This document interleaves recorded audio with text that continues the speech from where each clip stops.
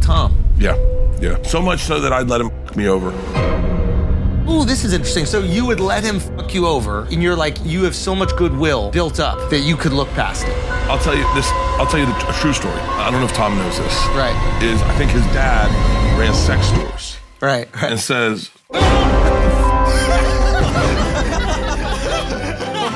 I've never seen Bert look this uncomfortable. You need another drink. I'm like shaking. Why are you shaking. You have tears in your eyes. Give me the beer. No. It's just shocking. Check out my special Razzle Dazzle. What a fucking weird episode. I've never done a podcast like this in my life. You guys to be up today. I've been the luckiest guy in the world. When I die, everyone should just go like,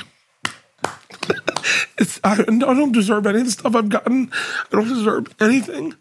And it's been like, and I've done everything in the world. I've traveled the world 4 times. I have 2 beautiful daughters. I'm in love with my wife, and I have the greatest career that I feel so lucky to have, and I have awesome friends.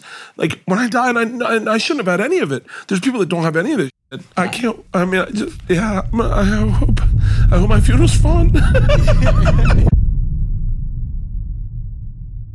What's up, everybody? Welcome to Flagrant. And today is a very big day. We're in the middle of a global economic meltdown. Yes. Okay? I think I caused it. You might have. You don't know who's talking just right now. I mean, you do because you clicked the fucking thumbnail, but we're going to set it up as if you don't. Okay? The president, the ex-president, the last president might be getting arrested today when this comes out. Mm-hmm. The Pentagon has confirmed fucking aliens. Yep. Motherships. A mothership and little UFOs might be going to America, and there's only one man that can save us all. It's a man to my right now. That's the man, the myth, the machine. It's Bert Kreischer. Let's go, Bert! Yes, Bert! Now, Bert, it is weird you requested not to have our black co-hosts on the show. That I thought was kind of weird. Well, you said I'll only come back. You said I'll only come back if I'm the only one wearing 2 Rolexes. Wakanda forever. Oh, that's Wakanda too? Yeah, baby. Okay, what is with the 2 fucking Rolexes? I didn't even notice it. That's so crazy. I didn't even know. Oh, is that what's happening right now? My arms are fully loaded. You know, I figure if you're promoting a special called Razzle Dazzle. No, that's a good-ass point. Razzle Dazzle. That's a good-ass point. Yes. I was with Segura yesterday. He was throwing this one away, so I just picked it up. And really? he was like, I'm done with it. And I was like, now I do have a question about how you're wearing them.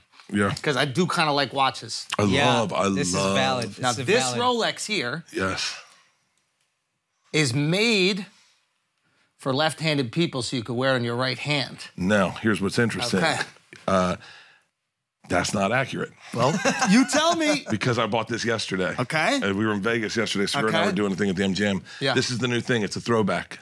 They're doing this all year. And which side is it on? It's for left-handed people, yes, but they're doing this on all the watches now. That's not true. It's only on that watch. No. You got lied to. No. Hold on, because I sat on a plane. I sat in a plane. They with a haven't dude. announced the new Rolexes until like next week. Yeah, this is last year's. Yeah. No, this is.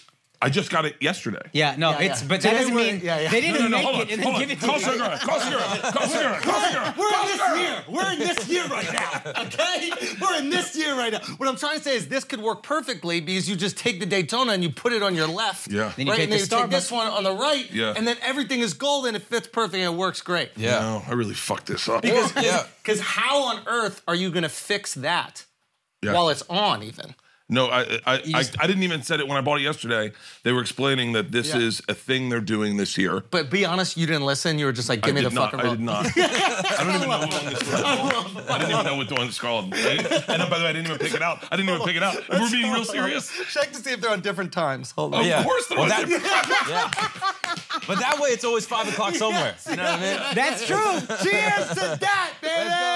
Fuck yeah. The motherfucking man. I didn't even pick it out. I walked in and they go, Christine's picked your watch out. It's waiting for you. I said, which one am I getting? He goes, you'll see. And she had picked it out. She just had it over to the side. She goes, that's the one you're getting. And I went, I love it. Wait, Daytona, my favorite place. That's perfect. Oh no, this one my wife got me for my birthday. That's a great fucking gift. That's the gangster. Yeah. Okay, I have a question though that relates to your wife, because obviously you've got all these amazing things going on. Your fucking tour looked crazy. I want to talk about all of it. Okay, but the movie. Yeah. You have this movie based on The Machine. Okay. Yep. Memorial Day weekend. Memorial Day week. You get to cast the movie. Yeah. You get to cast your wife, and you have some elite milk as your wife. So, how did she feel about what you wish she looked like? Oh no. Oh no, that's not even the good question. Okay, go. No, I did not get to pick my wife. Wait, she picked it? Leanne picked her. That's the right fucking decision, Bert. Wow. Shout out to Stephanie. Leanne loved her. She goes, that's me. And I went, really? She goes, yep. She goes, as a matter of fact, I want to get on the phone with her. What was she eating in that audition? Because those look good. They're called flip sides.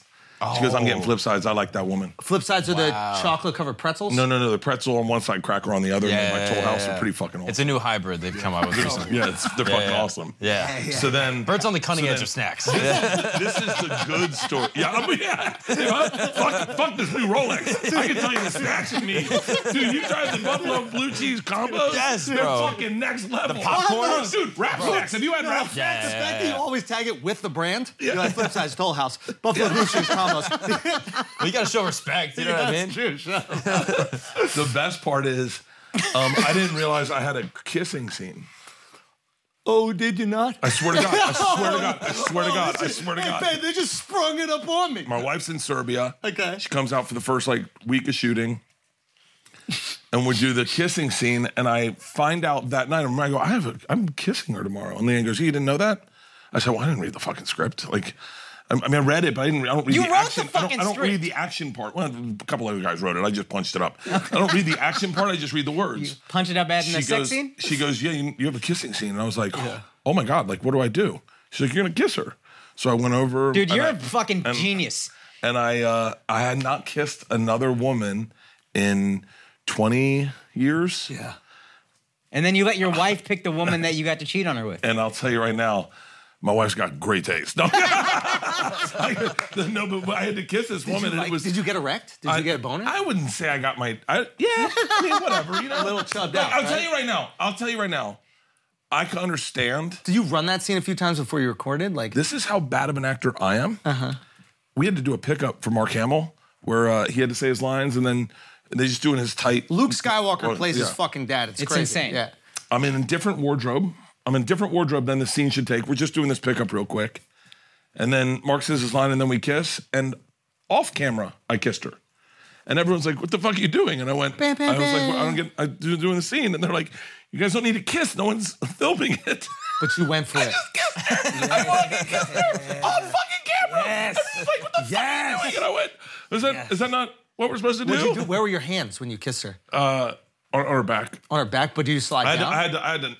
The kiss said I had to knock her off her feet. Oh. And I was like, I've never done that. But she wasn't ready. By the way, I kiss with my eyes open, so I'm not a good kisser. But yeah, it was crazy. It was bizarre. And then that night, my wife's like, gets in bed, and she was like, hey, you want to kiss Old Faithful? I was like, beat it, scissor lips. Fucking kissing her, like licking an envelope. Yeah, but you kiss with your eyes open, dude. I'm a bad kisser. Yeah. Is that why you don't cheat? Because you're just bad at it? Yeah. Well, hold on. I'm bad at sex. I'm bad at everything. Me too. That's why I don't cheat. Horrible. It's the same reason, my wife doesn't sing karaoke. She can't fucking sing. Well, the reason I don't fuck chicks on the road is because I can't fuck. Dude, same, dog. I'm glad I can't fuck. Wait, how do you know you can't fuck? Because I've done it. I've been there every time. And you're comparing yourself to professionals? I'm comparing myself to Does your wife notes say I've gotten from the women I've had sex with. Okay, let's go into these notes because this is fun. All right, what first is time, the best note Let's do you first got? time. Yeah. The best note, are you going to put it in? And you thought it was in? I thought I'd already had an orgasm. Thigh meat? You were on thigh meat? Underneath, butt cheek in the bed. Oh. Fuck, that's how I lost my virginity. That's how 2 pumps, done. She says, are you going to put it in? My dick's between her butt cheek in the bed. I didn't even need a person there. I could have done it myself. And I was like, fuck, that's the first time I lost my virginity. Yeah, right? yeah. Okay. But that could just be a mix-up. That's just one. Okay, Yeah, that's because you one. didn't really lose your virginity.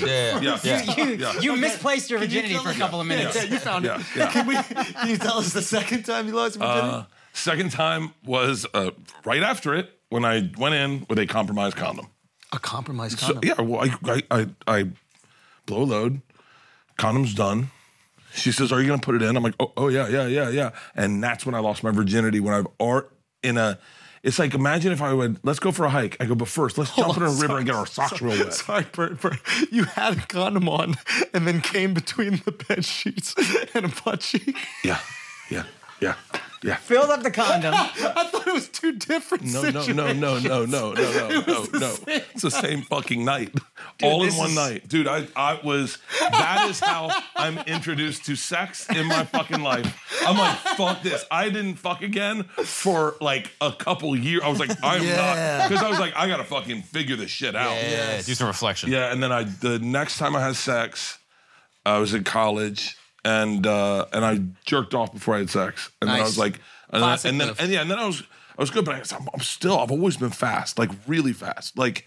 Oh, so it's not your skill in bed; it's the time. I come fast. Yes. He has a joke about that. Yeah, Yes, I have a bunch. I have so many jokes about it. I have one. Fucking me is like a rodeo. 6 seconds of and then I hop off. My buddy comes dressed like a clown to distract her. First time I had sex with Lance, true story. Blew a load really quick, and then I went shh. I think someone's breaking into my house. I'm gonna go check. A second time, yeah. I had an orgasm. This one's in Razzle Dazzle right now. I had an orgasm so fast. One time, Leanne laughed, and said, "Shit, I don't think you could have gotten AIDS from that." Yes, I am fucking fast, bro. So, like, I think. Have you ever satisfied your wife? You think? Yeah, no. I give her an orgasm, but not with my dick. From what do you do? Oral sex. Oral? Yeah, I've never. Are you nice at oral? Yeah. You're really good, aren't you? Yeah. I really am. I gotta be honest with you. If I was gonna cheat on my wife, I'd just give the chick oral. Which is the worst way to cheat. You don't even come. You just want to make a girl feel good that wasn't your wife. Dude, what a piece of shit. He's a people pleaser. He wants her to be really happy. Are, dude. I remember Nikki Glazer, I think, said something to me one time. I forget, she goes, "Just so you know, not all chicks like the exact same oral sex." And in my head, I was like, "Oh, for real?" Yeah. Because I know, I'm really good at oral sex. Yeah. Oh yeah. The other day, I gave her an orgasm, and like a gangster, walked out of the room while it was still happening, just like strutted my way out. She's just like, what? And I just got up and walked out and was like, that's how it's done. Like a fadeaway 3? Like, just like Curry? Bro, you just walked away while it was still fucking in the air? That's like Jordan. Yeah. It's so weird to hear sex stories about your wife. It is. It's kind of, well, yeah, I guess Because I've 52. met her. You know what I mean? Yeah. My problem is I'm too honest. Like we were talking about comedy earlier off.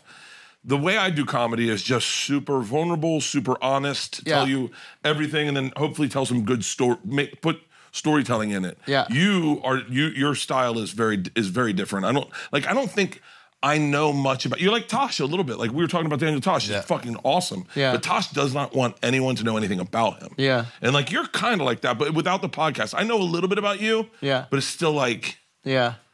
Like your parents can dance. Yeah. I know that. Yeah. I never thought that I was worth talking about until recently. For real? Yeah.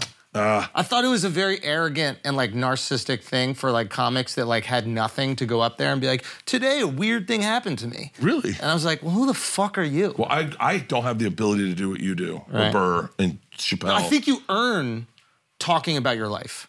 So I've loved to see like. That's a good perspective. I didn't talk about my life for the first 10 years of doing stand-up. Yeah. I never really thought about that. Why would anyone care? You have to talk about the things that they can meet you at, right? And then so my hope would always be like early on, like you would know who I was without knowing things about my life. So you would know the type of guy I am. You would know the type of person I am through my opinions about the world, you know? Yeah, it's funny. It's really funny because you saying that, there's a joke you had one time that I saw a long time ago that because of that joke, I said, oh, I know a lot about him. That's the dream to me. Is you know me through the material. Yeah. Like you had the joke, you were talking to an Indian guy and you were talking about the arm thing. Oh, yeah. And I remember going, wow, he has diverse friends, I'm assuming. He grew up in New York. He was a smart dude. Like, and I was like, oh, I bet he's had sex with other chicks than white chicks. Like, just based on one joke.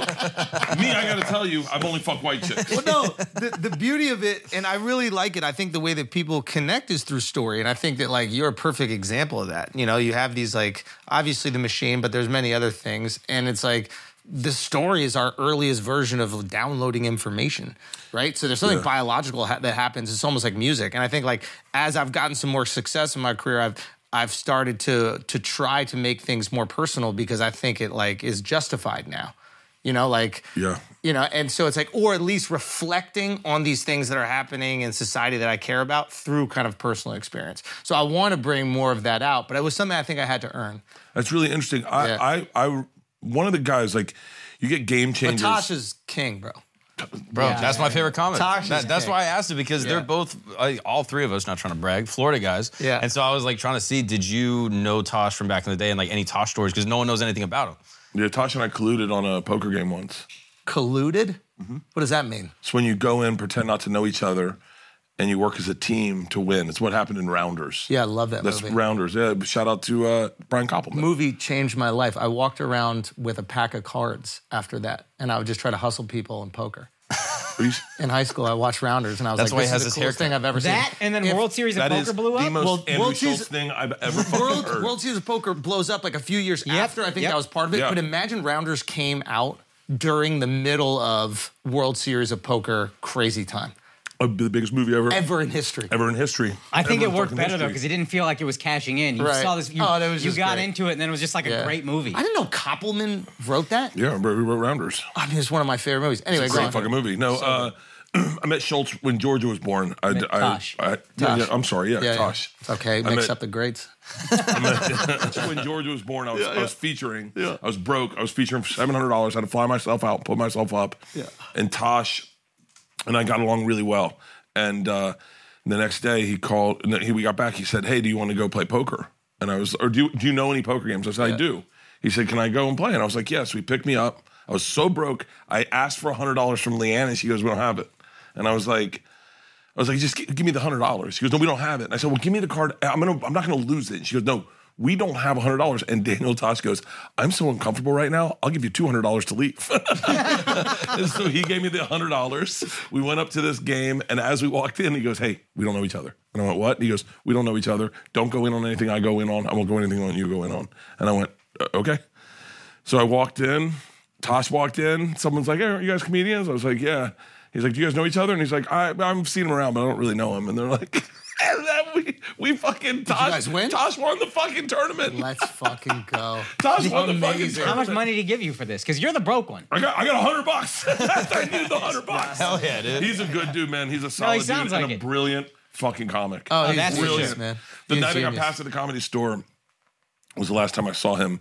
He came up, and I haven't seen him forever. Dude, I remember being, Mark and I were just talking about this the other day, but I remember being like a young comic, and like a young comic, you're trying to get by, and you're like, okay, do I have to like win them over? Do I have to like charm them? Do I have to start off with like this big misdirection joke? Like, how do I fucking solve this puzzle that is performing in front of people? And early on in comedy, you're like, okay, I got to get some momentum going, and if they're into me and the momentum's going, the jokes work and everything's good. And I remember watching him in one of his specials. He didn't like some people that were in the crowd. And he kicks them out of the crowd, stops the show, starts from zero again. And I thought that I saw the greatest comedian ever. I was like, what? That You is incredible. Stopped the show. And there were like a few things. I went on this like rabbit hole with Tosh, and it's like I saw another thing happen. I saw him. He went on a radio. Remember back when we would do radio and like we would do bits. Yeah. They like tee you up for a bit, and it was the worst because like you don't know. It's like, do I pretend that this isn't a joke and do it, or do I just do it as a joke? This motherfucker did the joke as a joke, and murdered for 3 people. It is 3 people. I saw that clip. I saw that clip. It is the most destructive radio you've ever seen in your fucking life. In your fucking life. And then you can watch him do the joke on stage, and it's the same cadence, the same He is so rhythm. good. That weekend in Miami, there was a guy up front that was that was heckling. I was featuring, and I dealt with it. I kind of fucked around with it, and then tried to deal with it. And as I got off, he goes, "The fuck was that?" I said, "It's a guy up front." And he goes, "That won't be happening for me." And I said, "Really?" And so I go around, and he walks out on stage. He goes, "Show has not started. You need to leave, sir." He goes, "I will not go on until this guy's kicked out. Go. Kick him out. Kick him out right now. Kick him out. Go. You're garbage. You're fucking garbage. I'll spend the whole time telling you how old your fucking chick looks. You're garbage. Get out." And then he said, I'll never forget it. He goes, no one is laughing. No one's laughing. He's not famous. As he's walking the corner, he goes, "Sir, I hope you get fucking AIDS." And then he turns to the audience and he goes, "But the good AIDS, like Magic Johnson AIDS." And the place erupts. He goes, like opening Starbucks and underprivileged. And starts and murdered from top to bottom. Top to bottom. Top to bottom. And He's a 0 to 100 guy, which is like, and it's something I've always aspired to do. Is like, I don't care how bad or good the last joke is, we got to go down to 0 and then get to the 100 by the end of the joke. And that's when the joke starts, it can be 0. There can be a fire. Someone can have a fist fight. Doesn't matter what is going on, where the set is, and it can hate him. And from the beginning of that joke to the end of the joke, they're at 100. Dude, so if we're breaking it apart, I couldn't do what Tosh or Dane or Nick Swartzen did. I didn't have that ability. Or like you or Chappelle, that like, I only could get you to know me. And I saw guys like Freddie Soto. Do you remember Freddie Soto? Was he? He's passed. He was a Comedy Store comic. And he had a bit about his dad. Irregardless. Thank you. He goes, irregardless. Irregardless. Oh, Freddie. You can't help me, but I bet if you were jogging beers with your friends. It was so funny that I went, I feel like I know his dad. I feel like I know him. So I would introduce characters in my stand-up, like my buddy Hutch or my buddy Harper, and I'd tell you a little bit about them, like a real story. Like Hutch, one time we were playing Frisbee golf, and my Frisbee got stuck in the tree, and I was throwing a stick at it, and Hutch goes, "Hey man, if I were you, I'd keep your mouth closed." I was like, "Huh?" He's like, when you look up, your mouth automatically opens? And I was like, "Oh, I didn't notice that." He goes, "Yeah, stick could go right down your throat. Happened to me twice." And I was like, "Huh?" So I'd introduce that character, and then I'd use him throughout stories, or I'd call back to him. Harper, good friend of mine, one time misspelled his name. Happer, 2 P's, no R. He goes, "Well, it happens." I go, No, it doesn't. No, it never. No, I've never been happens. In a rush, like, catch you later, perf. Those were like my two. I had a story about taking acid and going to Disneyland. And so I introduced those 2 characters, and then I could tell you a story. Still, my takes are off. Like when you talk about the financial crisis, I don't really know what's going on. Neither do I. Neither do we. Like all I know but I have such confidence that people believe I know what the fuck is going on. Your generation knows. I was just saying this to Tim I made Dillon. up a lie about TikTok that became the news. A complete lie. It was just a hunch. It's the news now. That's crazy. Like politicians talking about it. It's a crazy thing. Yeah, your generation knows like Harambe and like stuff like that. Yeah. Jeffrey Epstein and like Giselle. Harambe's such a funny example. What does Harambe have to do with Epstein? I don't know. I don't even know any of them. I guess the kid died. I don't know any of them. It's just the news that has nothing to do with Bert, and he's like, I think it's a generational thing. No, you're right. I think not thinking about me is a generational thing. These millennials. Has anyone ever been like, "Hey, you want to see my Pearl pictures?" Harbor could happen, and Bert would be like, we were going to Hawaii that week, weren't we? That's so funny you say that. When you say Pearl Harbor, I immediately think of telling you a story about my experience of going to Pearl Harbor. That's how my brain works. Like, I immediately go, I went there with Russell Peters one time. There's a Japanese guy talking about how his dad just fucking ran into an aircraft carrier in a plane, and you're like, but me and Russell went to Pearl Harbor once, and let me tell you. We had a riot. Your dad hit it. I don't, like, when people go, "Hey, you want to take a look at my vacation pictures?" And you're like, "Am I in any of them?" And they're like, "No." And I go, "I don't fucking see about your vacation." So we're talking about this. This is what I think is like beautiful about comedy, and it actually extends to just art in general. It's like we all have an idea of what we think like the best version of something is, and the more pinpoint your idea is, if it becomes popular, you're a genius. Okay? Yeah. So I want to use an example. Okay, so we have a friend of ours, right? He's a brilliant designer. His name is Calm, right? Kid Super is the company that he has. Brilliant guy. And his shit is so weird and ridiculous but all of a sudden he was like the head male designer for Louis Vuitton and he's just, but it's so weird and out there. Yeah. But he has to have unbelievable conviction to go, this is good, it should be on a shirt, it should be on sweatpants. Yes. And then when it becomes popular, he's a genius for believing so much in this thing that is so different than everything else, right? Yeah. And I feel like almost in comedy, you have to have unbelievable conviction for the type of comedy you love, right? So I loved, like in my mind, I was always like coming up, I'm like, okay, what I think the best comedy is taking something that is incredibly difficult to argue and making the argument for it. I don't know why I thought that, but I was drawn to these guys like Rock, and then I saw Patrice, and I was like, Patrice is doing this at the highest level. Nothing has been done like this, and it was this like great moment where I had this like kind of comedic North Star. Okay, you know? I would argue Go. the best part of Patrice were his stories about him. Well, so here's the thing: story should be in everything. Everything, whether it's about you, whether it's about like with Dave Chappelle, he's like this magnificent storyteller as well. Yeah. Whether the story happened or not, he tells it within story for a reason, right? It's like just telling the joke, that's like on horseback. The story, you're on a fucking rocket ship.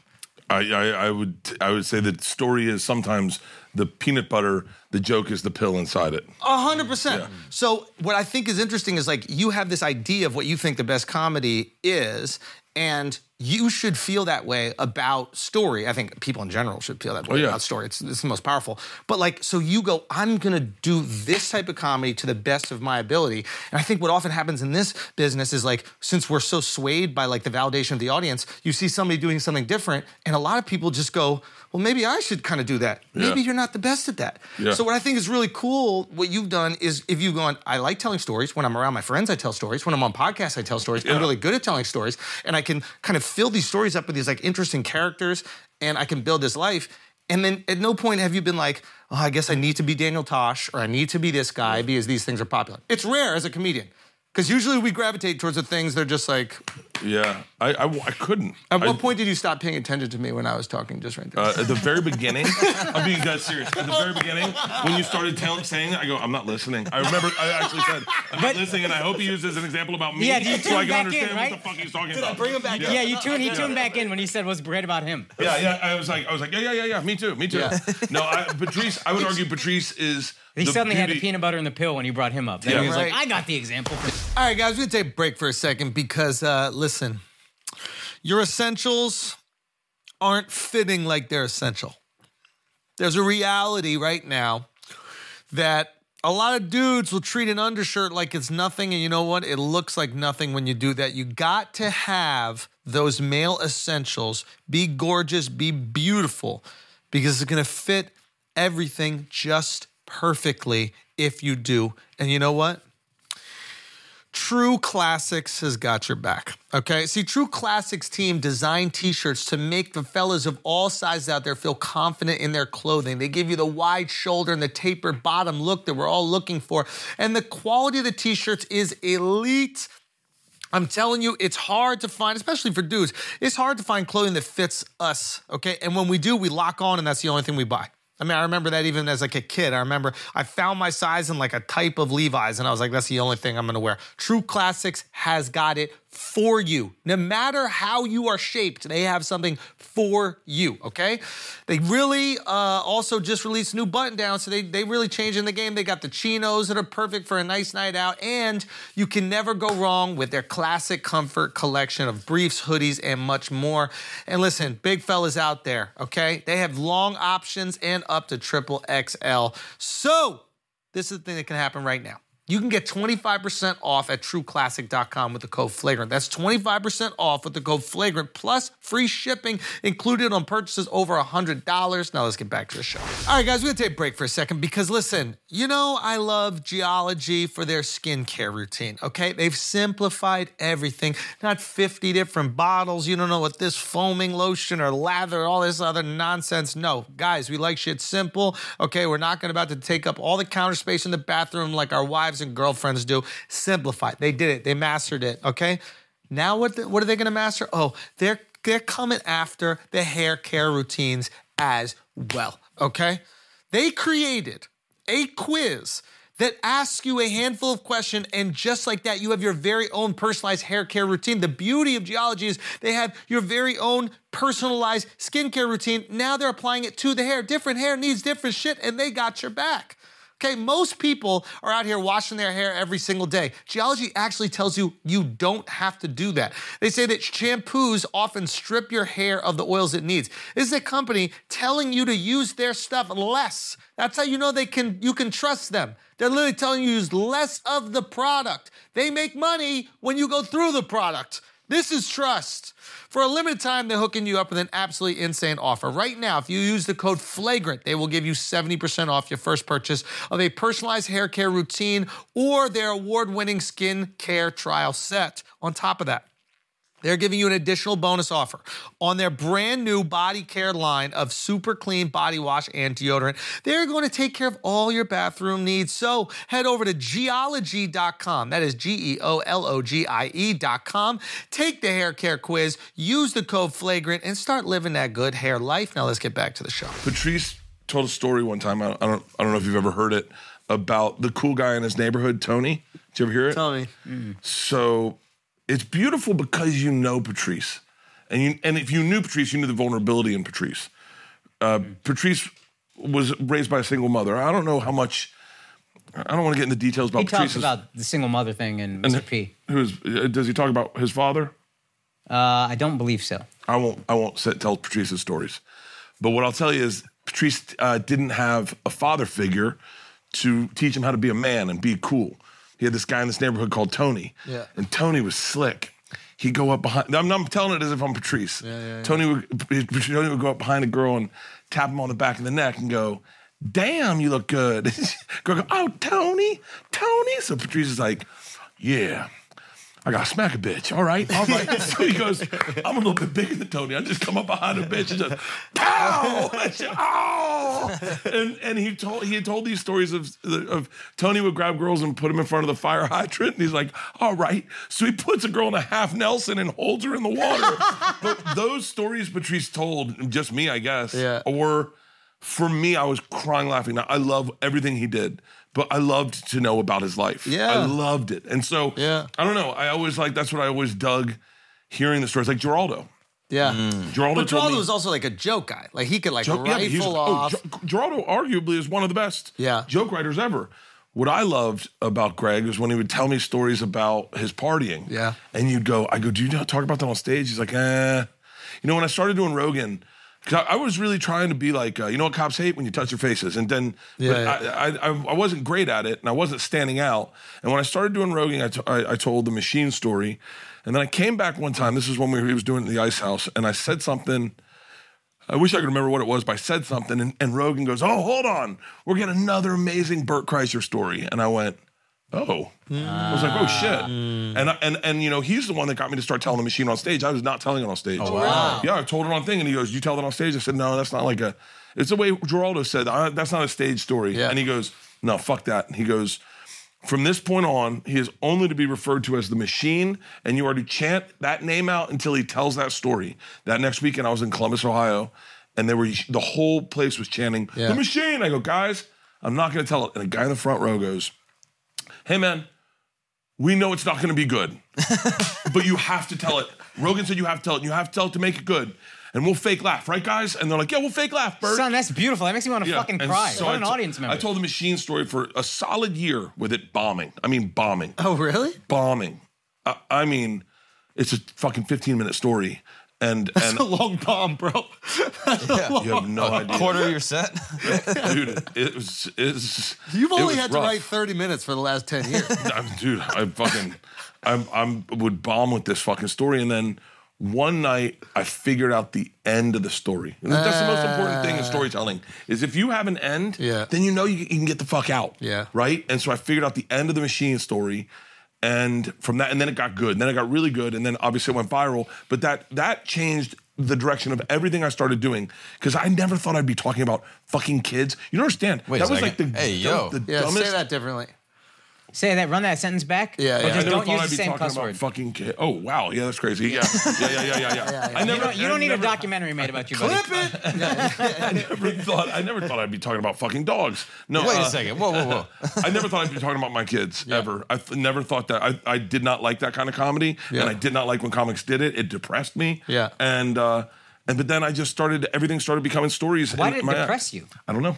I wanted to be cool and young and famous. Yeah. I wanted felt to like be that was an older Dane thing. Cook. I wanted to be like that. That was he was like You the were coolest. gravitating to what was working instead of doing what you do best. Yeah, And exactly. I think that's the cool thing about podcasts is like it gets you more comfortable telling these stories. It definitely made me more comfortable sharing my life. I always shared my life with people, but it's great to do it in a place where like you're like, okay, I can work through these things and find the funny in these things, find the vulnerability in it. Oh, that's interesting. You were always comfortable sharing because my parents always told me. This is why I didn't tell stories for the longest. Still not that comfortable. They told me, nobody needs to know what's going on in our lives. Nobody needs to know. That's like an old That's saying. for us. Whatever we're going through is for us. That's not for them. Really? My mom was like, people could use it against you, which is kind of crazy thinking. But I was just like, all right. So I didn't tell anybody anything. There's like an old saying, like when a writer's born, the family dies. You ever heard that? Bro. Oh, because Yeah. you got to kill the family. Basically. And I That's think a about literary that. thing, Like, yeah. shit I'll allude to on this podcast. Like, I want to bring it on stage, but if I do, my family's getting phone calls. Bro, it's so funny. Mark and I were literally talking about this yesterday, but like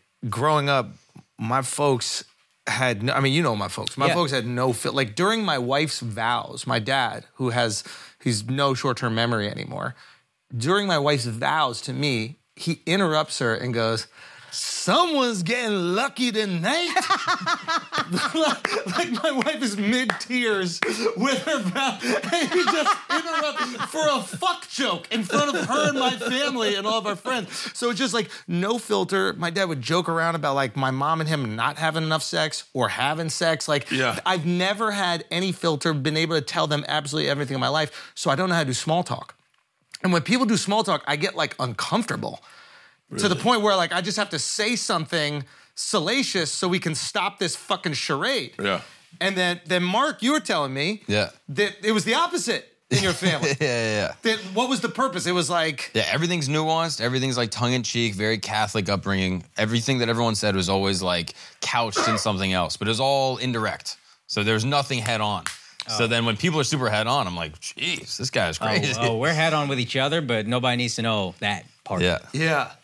I don't know. I just think it's really interesting. So I guess you could say like it informs your comedy. Yeah. Oh, we were very open. We were like, I know how to. It's interesting when you talk about like, I'm not good in like I know how to make an entrance. Yeah, we know. I can make an entrance. Yeah. All the other shit I'm not good at. You're like Australians. Yeah.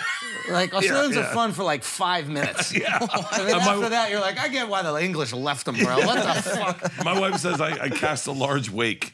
Like I can get people to dislike me so easily. There's like a certain type of person that I drive up the fucking like wall. who? Anyone who also wants the attention. They fucking hate me. They hate me because I don't leave a lot of room. I'm a bull in the china shop. I'm a lot. It's like people. I remember a professional athlete. I won't say his name. He's a cool dude. But I remember him saying he spent some time with me, and then he met Tom, and he goes, "How can you be friends with Bert?" It hurt my feelings. I've patched it up with this guy since, and Tom's like, "What do you mean?" And he's like, "How can you be around that for that long?" And Tom goes, "I don't need to be him." Tom is like the most confident in who he is guy in the world. It's unbelievable. He's a fascinating gangster. dude as a comic, especially because you'd think that he would need all that energy, but it's so clear that he finds you fucking hysterical and absurd. Yeah. Like it's really funny to like watch him look at you and be like, wow, he isn't noticing this. Yeah. That fucking Kool-Aid thing that happened when you were drinking 64 ounces of Kool-Aid a day. I never thought that was odd. I never thought that was odd. I mean, But after seeing Tom with his mom, it makes sense. Yes. I think he's been around these like really big characters his whole life. Dad too. Okay, so like that to me goes, okay, Bert is an extension of these big characters. Yes. And he knows how to be funny around them. Yeah. So it kind of fits perfectly. My dad's like Tom. My dad doesn't need to be center of attention, doesn't need anyone to, but me and my dad laugh like me and Tom. Like me and my dad, there's a clip that went out of me trying to put a pizza in an oven. And, I saw that clip. Very funny. And everyone's like, I always thought Bert's laugh was fake.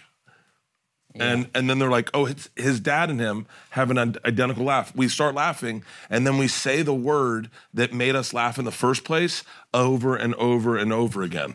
So like Tom, one time Tom said we should go to Jennifer Aniston's house, and he was like, should we bring our wives? And I go, should we bring our wives? He goes, no. I go, can she bring a dude? And he goes, yeah, for safety. And then he said, well, maybe that's not the message we want to be putting out. And I started laughing, and I kept going, for safety. Because I can visualize him saying it, and to repeat it. My dad, when I went to put the pizza in the oven, I couldn't get it off the thing, so I pulled it back out. My dad goes, it's not done yet. Like, he thought that I thought it was done. And I just kept going, it's not done yet. It's not done yet. Yeah, man, I just love, I don't know how any of that informs my comedy, but I just love to fucking laugh. Do you love Tom? Yeah. So much so that I'd let him fuck me over. Ooh, this is interesting. So that's how you define your love. So... Yeah, that's interesting, Yeah. So you would let him fuck you over once, and you're like, you have so much goodwill built up. He has so much goodwill built up with you that you could look past it. So I'll tell you a true story. I don't know if Tom knows this. So I signed before. Now everyone's signing touring deals, but I was the first person to sign a touring deal. Yeah, like 6 years Let ago. him know. 4 years ago.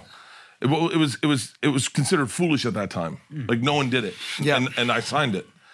And I for an exact number. And I told Tom about it, and then and I wasn't supposed to tell anyone. But I told Tom, he's my best friend. I wanted to talk it through with him, and then all of a sudden, it got out that this deal was, and so my team said, Tom told people, and I said, no, he didn't, and they said he clearly did, and I said he didn't, and it was a moment where I had to truly trust in my friendship, and then Leanne goes, what if he did? I go, honey, if he did, I don't care, I still love him. I go, I am forcing myself to believe the best in my friend, even though evidence is showing me otherwise. I believe him because I love him, and I know he wouldn't do it. And he didn't do it. Turns out he didn't. Who did it? Him. His fucking, everyone leaked it. They all wanted to brag that they were doing this thing, and then they wanted to blame someone. Yeah. And now everyone's signing fucking touring deals, and you're like, so. The music industry is slowly infiltrating comedy. Dude, this game's changed. Yeah. It's unrecognizable. I mean, we're sitting back there talking about lighting packages for arenas. Yeah. I mean, this game is, I walk in here and I look at this and I go, I said it when I walked in, I said, this is what every comic will have one day. One day, everyone will have this, and this will be your business. You probably won't have a manager the way we know them as managers today. Yeah. You maybe you'll hire someone like a producer as a consultant. Yeah. It would be nice to have a consultant of like, say fucking Mary Parent leaves Legendary and you pay her a fucking $1 million a year as a consultant to look at your career and advise you on what projects to do. Yeah. You'll have a touring agent. You'll never lose agents, but I guarantee you agents going to, I'll tell you what's going to happen. Agents are going to team up and they're going to own their talent and they won't let their talent work with other people. I think that's already happening. I think management companies changed drastically.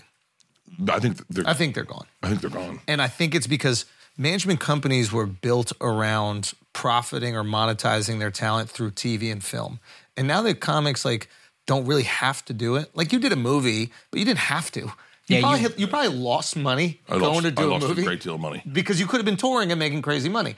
So I make more money in one night than I made doing that movie in 3 months. Right? So this is like a cool legacy thing to do. Yeah. And it's like a fun project, and we should I made a movie because I live in Hollywood, and if I didn't make a movie, I'd be like, why didn't I make a movie? I remember you telling me when I did Birdcast, you wanted to make a movie, and you're making a movie just because you always set out to do it. And it's great. It's great to do. I guess what I'm trying to say is like the fact that we can make more money doing the thing that we love, and their whole business apparatus is built around turning us into actors, right? Mm-hmm. They're not running the tours. The tours are run by Live Nation, or they're run by Outback, or they're run by the agencies. So the management really doesn't play that much of a part in it. I think the new model would be something kind of like what we're doing is like where my boy Dove is singularly focused on building this and all of us and everything that's going instead of 50 other clients that they're like, every once in a while you get a call and they're like, you should post some stand-up on Instagram. Yeah. Can I have 10% of that? Yeah. I mean, What a ludicrous idea. I think the internet has done, I may have said this on this pod, but I think it just eliminated middlemen in every industry. Like before, when you wanted to book a flight, you called a travel agent. Yeah. And I got a travel agent I love, but that's because I book a lot of flights. For the most part, kayak.com. Yeah. And managers were kind of just middlemen. Hey, there's a barrier to getting you famous. I'm going to connect you with those guys. I actually wonder if comics stop doing podcasts. Ooh, I like this. I think comics. I don't think a lot of comics. I love an idea that doesn't make sense to me immediately. Yeah. Because I want to hear it. Because I don't think a lot of comics want to do podcasts. I just think that they see what's successful and they're just replicating that thing so that they could have success. And I don't think it's comics. I think it's musicians. I think it's everybody. Humans, right? It's human beings, right? Yeah. So I think once they see that people are having success by posting stand-up clips, they'll go, oh, I could just post stand-up clips. I don't have to do that other thing where, like, I talk to my friend. Like, because here's the reality. Like, there's nobody that's successful at podcasting that doesn't enjoy the people they're talking to. Yeah. You gotta like it. Like, you gotta have an actual friend. Like, those things where they, like, connect a few people that don't really know each other and they try to make it a pod, even if they're famous. Yeah. That shit flames out so fast. Because you find out, you're like, oh, there's no real chemistry here. They don't have any history. You can't It really only bust works when you're balls. excited to see the people you're working with. That's it. Tom and I were in Vegas yesterday at the MGM, and I hadn't seen him in a while. And you can't wait to talk about shit. He goes, meet me at the Rolex store. Yeah. And I was like, oh, that's what I love about this guy. And then we went in, and he's dressed nice, and he smells good, and I'm fucking still sweating. And and then we went, and we fucking went to the MGM. We partied. Yeah. We hung out for like maybe 3 hours, and then I fucking left, and I was like, God. And then he's coming out to L.A. You're right. Here's the deal. I'd argue the other way a little bit. Yep. I think posting stand-up clips is going to go away first. Posting stand-up clips, and I'm the one saying this. Yeah. It might be the end of stand-up. I listen. Thank you. And I'm not against people doing it, but what I will. There's so much It's that so we can much. unpack here. Bro. It might be, and I'm not against doing it. Like, listen, I'm the biggest proponent. I tell every one of my friends, like, listen, build your career, get some stand-up out there. But I think people think that you just throw anything up and then you become successful. Right? And it's like, the bar has gotten low. It's gotten it's real rough. low. And I think that the very important thing to remember when you're posting something is you're giving an example of what your shows are like.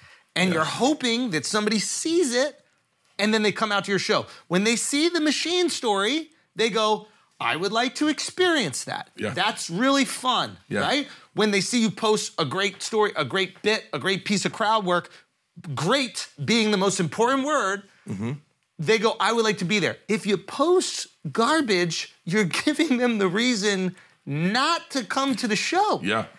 There's people 2 years in posting clips, and I'm like, yo, God bless the ambition, but come on. I And don't there's want a some people headline that like are fucking killing it. Don't get me wrong. This is the sad thing about it is that, like, there's like some like people who are doing an amazing job and they're fucking selling out theaters. And like, if you look at all the comics right now that are doing well, I'm talking about the next generation of comics, they're all comics from YouTube specials and posting clips online. Yes. So it's the top of the top, but it's also the bottom of the bottom.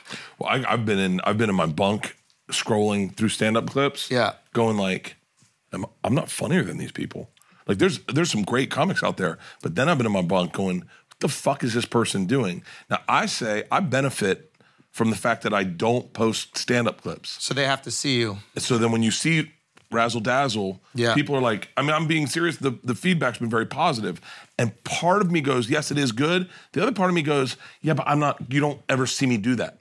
Like when you go on my social media, you never get to see me do stand-up. You can only see me live or on Netflix. So when you do see it, you go, wow. Yeah. Oh, wow, I forgot he does stand-up almost. I thought he was just a guy who promoted fucking shows. You're at a different level though, where you already have fans. There's already curiosity about you, and you've already built a thing where people are like, I want to know what's going on with that thing. Yeah. You know what I mean? Yeah. Whereas somebody that has to come up has to find their machine or has to find their specials, have to find their do it. So you do have to do it at a certain point. Yeah, I mean, posting the machine. I posted from that special on Showtime. I posted the machine. Yeah, you made it off a clip. Yeah, I made it off a clip. Yeah.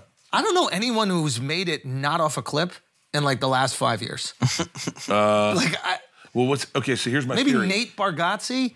Now clips during Oh, pandemic. that's right. He was Yeah. Clips killing during with pandemic. dude, Sebastian blows the fuck up with the clip. Clips, It's like, yeah. so there's only one way now to like make it in the But level you need, that we you need want. a body of work behind you. Exactly. So you need one thing. You need one explosion to get people to Google you, and then And you then need see a the body, rest body of of it. work. That's great, yeah. So like for Rogan, Yeah. I would argue Rogan was the Mencia shit, and then all of a sudden everyone was like, Got oh to see. fuck, he's Yeah. a comic. Everyone Yeah. thought he was the Fear Factor guy.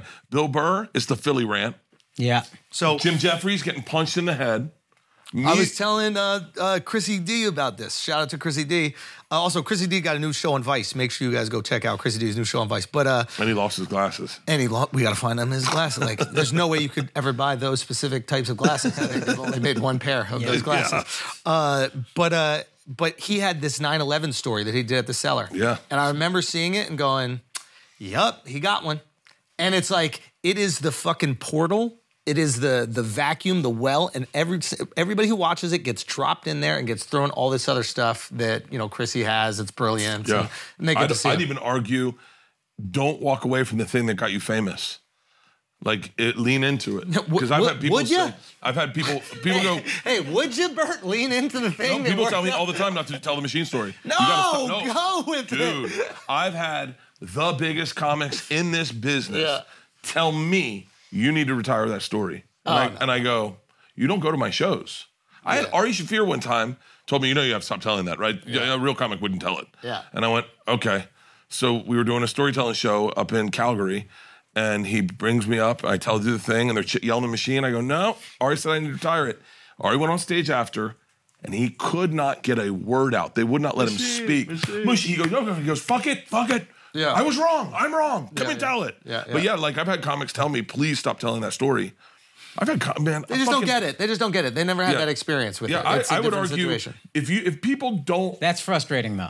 Like people, because it's like they're judging your stand-up, and it's like they're acting like you don't write enough. And it's like, motherfucker, come to the show and then tell me I don't write enough. Can you tell me what you were telling me yesterday? Can you tell me what you were telling me yesterday when we were just talking about shit that frustrates you? Can you tell the thing? He said the funniest fucking thing, because I was just like, we're just talking about shit that kind of let's not write jokes. Let's just be frustrated.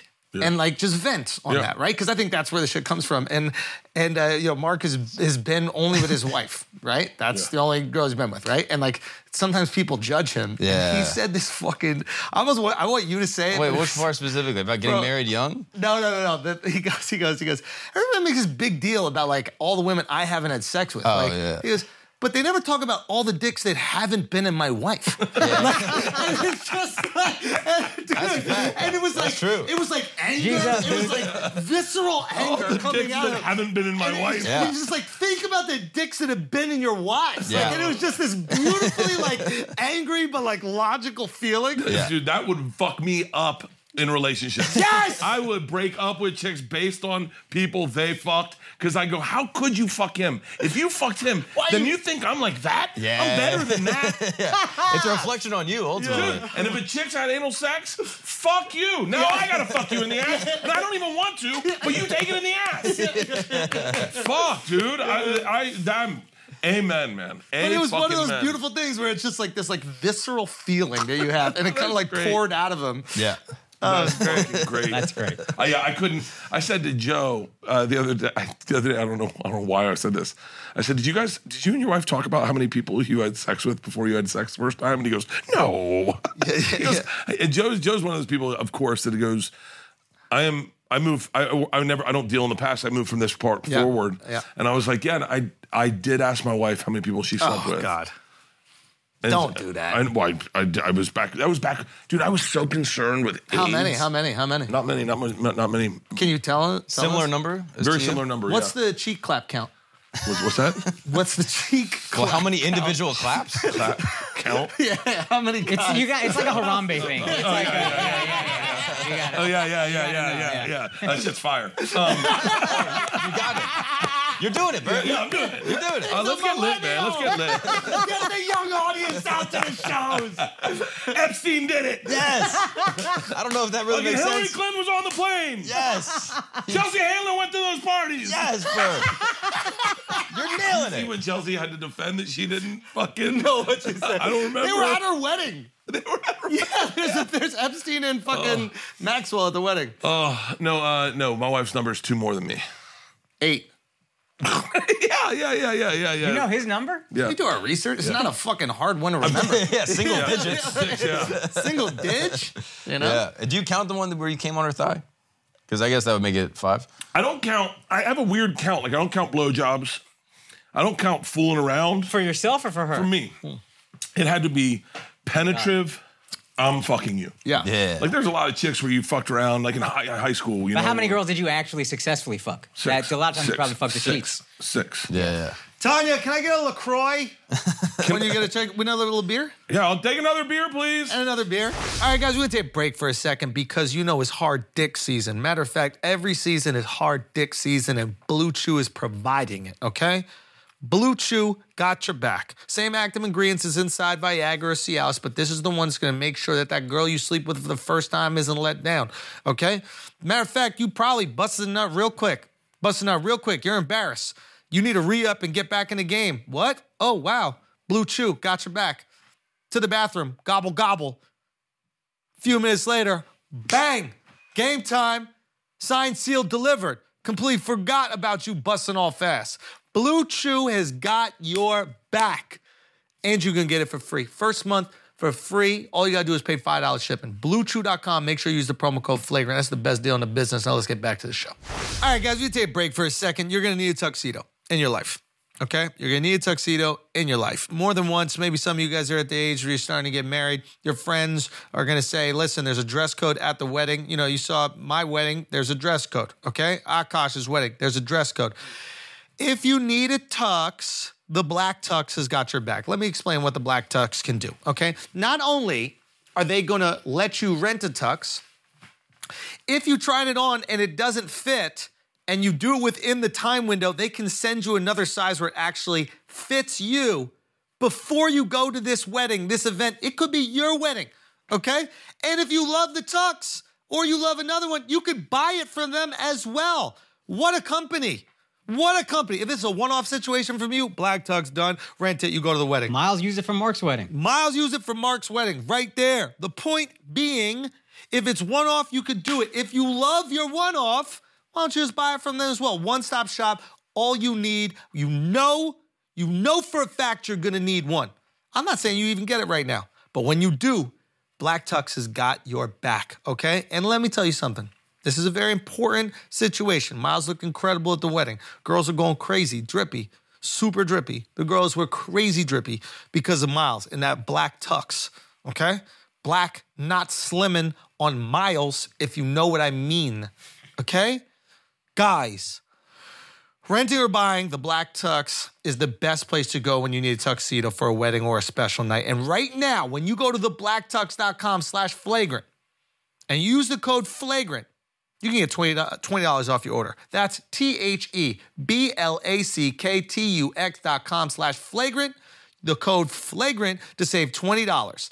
Theblacktux.com/flagrant. Use the code FLAGRANT. Now let's get back to the show. And listen, before we get back into it, listen, Akash, we got to have a little discussion about March Madness. Yo, this is the best time to bet. Because I know shit about college basketball, but it don't matter in March Madness. Yeah. The number 1 seed overall, I think, Purdue lost. Yeah. The Virginia, who was like a 4 seed, lost to a 13 seed. Yeah. Just bet. Yeah. There's crazy odds on underdogs, and underdogs stay winning. Yeah. Bruh, in my mind, it's like I might just use my bet online bonus and throw money at every underdog, and one of them motherfuckers is going to hit. Because they're going to pay out like Son, crazy. it pays out crazy. That's funny. Yeah. I mean, it is just the craziest tournament. I know there's probably people listening in Europe and they're like, I don't even understand what's going on. Nobody does. Yeah. Nobody knows every team in the tournament. Nobody knows every... The thing about the tournament is you learn about all these players. It used to. Now a lot of these players just go right to the league. leak, but like it used to be you find out who the elite players in Dwayne college Wade, are. I remember he played for Marquette, and they destroyed the #1 seed Kentucky. Yep. And I was like, who the fuck is this kid? Exactly. So you see draft stock skyrocket. Steph Curry. Nobody knew the fuck Steph Curry was. He was at Davidson. He gets to the tournament. He's just fucking blazing through teams. Yeah. So it is a very exciting thing. You get to see the next, generation of talent that's going to come into the NBA. And yeah, it's just a cool thing. So, if you're gonna get those bets in, betonline.ag, make sure you use the promo code Flagrant, and they're gonna match 50% of your initial deposit bonus up to $1,000. So let's say you put in $1,000, that's $500 extra free to gamble, throw it on some underdogs, get crazy rich, and then just hit us back with a cool like 10-15%, no big deal. You know what I mean? Anyway, let's get back to Bert. Also, I have a question about the early Rogan days. It's cool that Rogan like teed you up for the machine story. Yeah. Yes. The early days that you were doing Rogan, what is that like? Like the first time you do it, do you think it's anything? Dude. Oh, no. Oh, it's not. How early were you on? Walk us through the whole thing. What was the pod like? What did it look like, It etc.? was so fucking cool. Yeah. You'd go to his house. He'd meet you at the front door. Kids running around, wife, dogs. And the first time I was a fan of the show, so he invited me to do the show. I can't tell you how early it was. It was early enough that it wasn't like huge yet. Right. Mm-hmm. He was selling flashlights on it. Yeah. Oh, he had ads and stuff. Though. Flashlights. That was the Just specific. flashlights. Just the only Just ad. flashlights. Just Okay. flashlights, because Aubrey Marcus Right. I think his dad ran sex stores Right. and says, "Oh, what the fuck?"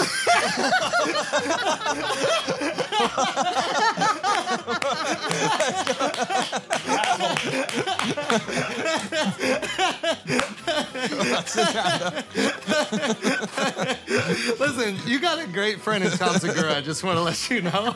You have a great friend. Hey, let's switch seats, Duff. Get in here. Get in here. Scoot over. Slide over. In Tom Slide Segura, over. Razzle dazzle. who loves you so much and is willing to... This guy, I've never seen Bert look this uncomfortable. When I called up Tom, I said, Tom, what would be something fun we could do with Bert? He goes, oh, he hates balloons and he hates clouds. You can't smell that. You can't smell that. Smell what? The balloons. You can't smell that. What? You can't smell that. I'm being dead serious. How do you don't smell a balloon? They're gonna start popping, dude. They're gonna start popping. I'm gonna have to leave. I'm being dead serious. I'm gonna have to leave. Hey, don't stand at that door. Stand at that door. Okay. They're gonna start popping. Listen, well, can we leave one balloon? Give me the beer. Give me the beer. Give me the beer. No. You gotta drink more beer. Let's chug. Yeah, we Get gotta him another. Chug this. Get him another. They're really gonna pop. No, they really are, because they're really lights. They're lights. No, those aren't even hot lights. Yeah. What's gonna happen if they pop, dude? It's just gonna make a noise. Oh, dude, what is that? That little screech. Okay, it smells so much better. I'm being serious. You didn't smell that? What did it Nobody smell like? smells anything. What did it smell like? Are you being serious right now? Yes, I'm being serious. I'm like shaking. Why are you I'm like crying? fucking shaking. You have tears in your eyes. He goes there. Let's just drink, bro. You can have this one too if you need. Listen. This will calm your nerves. Here, I'll drink with you. I'll take yours, Akash. Here, cheers. The clown has been removed from the room. Ooh, Let's have a cheers. fucking real. Okay. Hold on, Bert. You know what's funny is the last time you were on here, we gave you like pro-Russia memorabilia and shit. I would suck didn't- Putin's cock right now. To fucking never have that happen again. Ooh, I'm shaking. I'm like shaking. Hold your hand out. Hold your I'm hand not out. fucking. I know His if I'm back waiting. is I know sweating, they're in here. Like I know that it can happen again. That was Dove. Okay. I don't give a fuck who it was. I don't know how. So you have a fear of clowns? Clowns and balloons. Hey, why balloons? I don't know. I have Can you talk no about idea. that I have no idea. Is it because the condom broke that one time? I don't know. Ooh. No, it is way before that. I was a kid. What happened? I don't know. Did you watch I don't it? know. Nope. Oh, no. I'll never watch that fucking movie. I would never watch that fucking movie. Hey, just do me a favor. For real, promise me he's not coming back. He's not coming He back. won't come back. He won't come I back. cannot I swear relax. to God, I he's not can't coming relax. back in. He's not I swear coming to God, back. he's not I'm coming back fucking in. sweating. He's not. This is so... And why don't you like clowns? Yeah, can you Can't trust him. Yeah. You can't trust him. Did you know about this? I tried to stop it.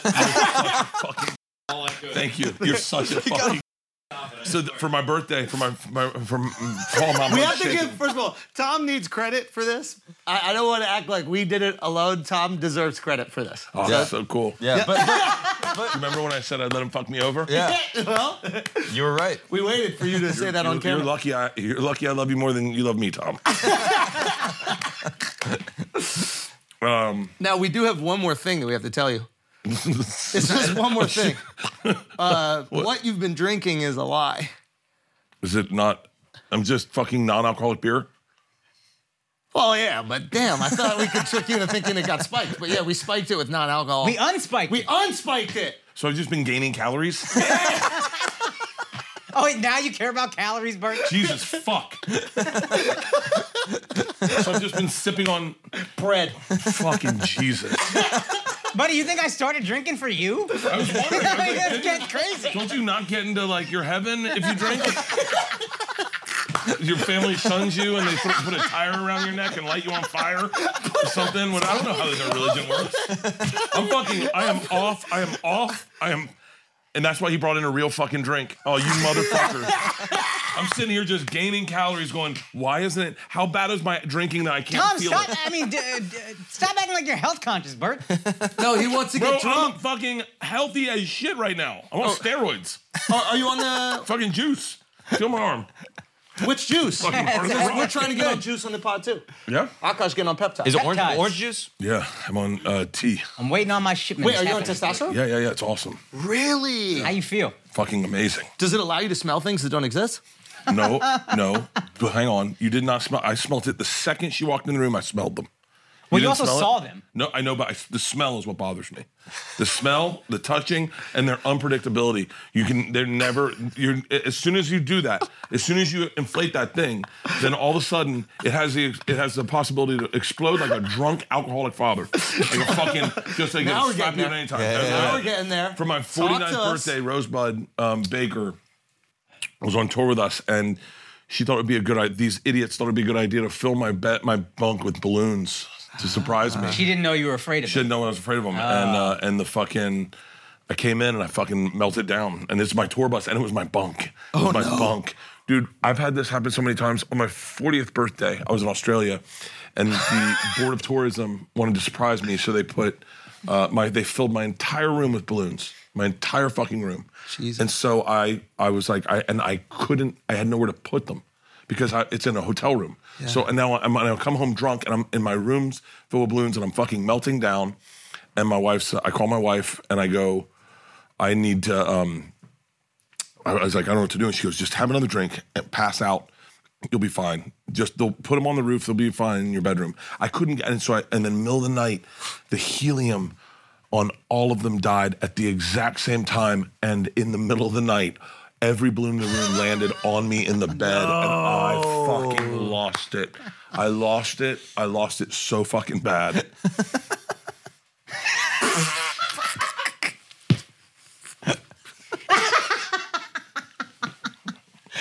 But it's okay. You're safe now. You're safe now. I'm never safe. We got I'm rid never of the safe. clowns. I'm never safe. Never safe from balloons and clowns. I will never do the show ever again. I will never, ever step foot in the studio. It's so nice knowing you guys.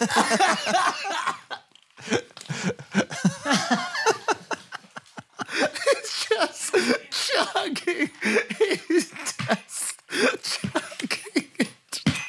Check out my special Razzle Dazzle. That was the name of the clown, actually. That's My perfect. movie, The Machine. It's coming out Memorial Day weekend. It's amazing. It's amazing. I want like what's And crazy Forest is like Hills. it's Forest amazing. Hills. It's amazing how how it really hit me. I don't know if you saw it. Like I'm right now. I'm just starting to relax just a titch. But first of all, how much is a titch? Not much. Now, Bert, I know the balloons are in this. I have to walk past them. No, we put My them in the daughters have closet. never been allowed to have balloons. No way. So their Yeah. birthdays, they never had a clown or a balloon or anything. Hold on. No one's getting a fucking clown. That's the dumbest fucking Yeah, thing. have you ever had a clown? No, that shit is fire, dude. My friends on. had clowns at their Oh, birthdays. your parents didn't bring a clown in. It's like the whitest thing in the world. No, it was my friend's parents, but it was fire. yeah. The clown was fire. He rubbed his fucking leg on a coloring book, opened it up, and pages were blank. Crazy. Never forget that shit What ever, about dog. magic? How do you feel about magic? I don't mind magic. I like magic. You can trust magic, but not clowns? Yeah, I don't know. Dude, you know what's funny is Tom texted me. He goes, hey, you should do the balloon clown thing later in the episode because he's going to get real jittery. And I just sent back, ha, ha, ha, ha, ha, thinking that he was just busting balls. But, like, it has changed you emotionally. Yeah. It's fucking great. Who do you hate more, us or Ari? Yeah, what would you have Yeah. rather we... Because we thought we were doing a nice thing, unspiking the drink. We unspiked your drinks. It's really, yeah. So funny, I didn't even look at the cans. I was drinking.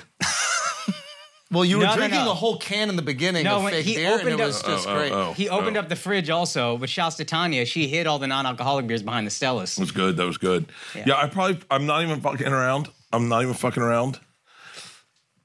I trust Ari more than I trust you guys.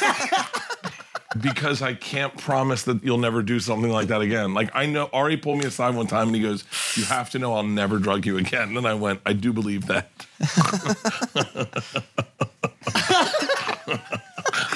But with us, how do you feel? Like, what, I just don't trust you. like, what do you think that we would do? Like, for example, at the Forest Hill show, you don't think we would hire like 100 clowns to sit front row or anything, right? Oh, I'll toss them. I'll toss them on the street. Daniel Tosh right there? I'll fucking Daniel toss them. Listen, They're all gonna get in the same car and drive away.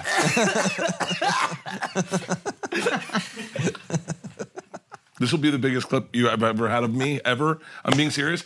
Because there's no, I'm not turning anything on right now. I'm being 100% me. This is 100% me. When my wife sees this, my wife's gonna go, oh, fuck, they didn't do that, did they? Fuck. Well, Tom did it. We had nothing to do with it, really. Hey, Schulz, why do you and Bert not talk to each other anymore? Well, we brought 7 balloons in during the episode. Wasn't 7. That wasn't 7. How many? What did it smell like? I'm being dead serious. You guys didn't smell it? A dozen? No. The Nobody second, smelled it. man, the smell is what fucking got me. The clown, I mean, What bothered you more, the clown balloons or clown? that touched you or the balloons that were 8 feet from you? Probably the balloons. So the balloons, it's like an allergy for you. No, it's just, I don't know what it is. You can't trust them. You ever seen a blimp? He been in a talks about I went in the Goodyear you blimp. can't trust him. You're good with blimps? Yeah, I was in the This Goodyear all blimp. sounds like euphemisms for Jewish people, but you actually mean the thing. What's that? You can't trust clowns, dude. Clowns are, man, it just doesn't make any sense why someone would do that to themselves, you know? Nate Bargatze's dad, I think, is a clown. Oh, yeah. He is for certain. And And a magician sometimes. I almost couldn't become friends with him With Nate. because I couldn't understand how he could have that in his family. And I'm not even fucking around. Like he was made from clown sperm. You couldn't understand how Nate could have it in his family. Like I didn't. But he was, I couldn't get it. Well, he get passed down. I love Nate, and when I met Nate, it was like the first thing I go, your dad's like a clown, right? And he goes, yeah. And he was really proud of it. He's really proud of his dad. And his dad actually is, apparently, I'll never see it, but an amazing performer. He opens for him. He opens for Nate sometimes, He opens right? for him, Yeah, but yeah. I just couldn't wrap my head around it. I went home with the chick. She was going to be 7, or she was going to be 6. My wife is 7. Or would have been the 7. number of girl you were going to I was going to have sex with this girl. Bro, She the brought way me home. that you Specific, allude dude. to fucking kids without even trying Yeah. is crazy. What did I say? Yeah, let's just start. Earlier, you were like- let's start the sentence over. Yeah. Let's do it again. I was I- fucking what would have been the 7th was- woman I've ever had sex Yeah, with. yeah. That's it. God damn it. Yeah. Because before you just Let's said... change subjects. Before you just said... I Don't was tell us we're fucking not a friends, girl. Bert, because we're fixing these sentences Exactly. for you. We're Don't looking tell out, us we're dude. not friends. Okay. I'm definitely not doing fucking Logan Paul's podcast now. Or what's his name? Not Logan Paul, the other one. Jared Paul, Jake Paul. So Jake Logan Paul. Paul. Yeah. I'm definitely not doing that fucking podcast. It's like Why, you Harambe. think that they would do some jokes about this this? is the Harambe generation. This is the Harambe generation. I'm gonna do his fucking thing, and he's gonna have a clown come in. Yeah. Because this is all everyone's a fucking. I went home with a chick one time, Yeah. and she was beautiful. Lived in Venice. She said, can I show you what I do? This is a bizarre story. And she put in clown porn. She had shot a documentary on clown porn, and I'm not even joking. Vince Vaughn was in it. Like he was like as an extra in the back. She was friends with Vince Vaughn, and these two clowns were like, and I was like, what the fuck? I gotta get up. And Vince was with my buddy Gary Arback, and I go, is that Gary Arback? She goes, yeah, you know Gary Arback? I goes, is that Vince Vaughn? And then I saw the clowns, and I was like, and I just walked out. I was like, I have to leave right now. Why would they ruin sex like that, you know? Why did she want to show you it? I have no fucking clue. You guys went home to have sex, Went and home. then as like a little like foreplay. She's like, can I show you something? And then she put in clown porn. Hey, buddy, you okay? Take a deep breath. I'm not. Okay. We're not bringing the balloons back. I promise you, There's we're not no more bringing the clowns balloons. back. There's no more clowns. Deep breath in through the nose, out through the mouth. You know what I mean? Indian things. You got this, man. One You more. can Give me one conquer more. anything, bro. Are you interested in getting over it, like through therapy? Nope. Not even. Nope. Like immersion therapy, nothing. Nope. You're just cool, just living your life, never being around a balloon. I don't need to be around. Don't. I'm not doing that. I just saw you lick your bottom lip, and that was, you know what I mean? No, I did that because you were laughing at me thinking about what I was saying. But I already made a promise to him that there's no more clowns and no more balloons. Yeah, Do we're you men want of our another word. drink?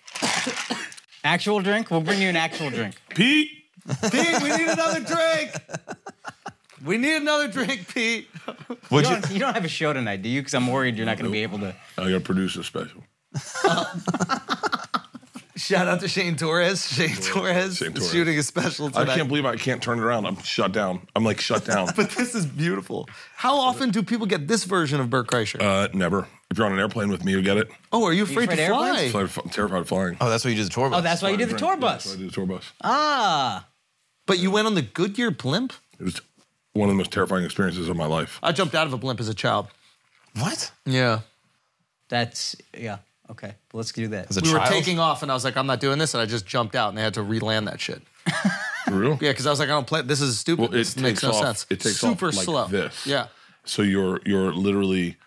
I mean, that sounds awful. It is fucking terrifying. It's like we're not even going into outer and space. you Why are we- land like this. Crazy. It is terrifying, and I thought I'd be fine with it, and I wasn't, man. It was one of the worst panic attacks I've ever had in my entire fucking life. And then you just hang. Yep. You just hang. Makes no And it's sense at all. fucking, the only more terrified I've been, we were in a helicopter. We went to the Mother Guadalupe up in Rio, Oh, Virgin Mary. isn't it Jesus? The Jesus Is it statue? Jesus? I don't know, Yeah. something. And so we went. Thanks, buddy. Pete. And so we went up in a helicopter to it. I think it's at like fucking 12,000 feet. Or Yeah, it's something. crazy.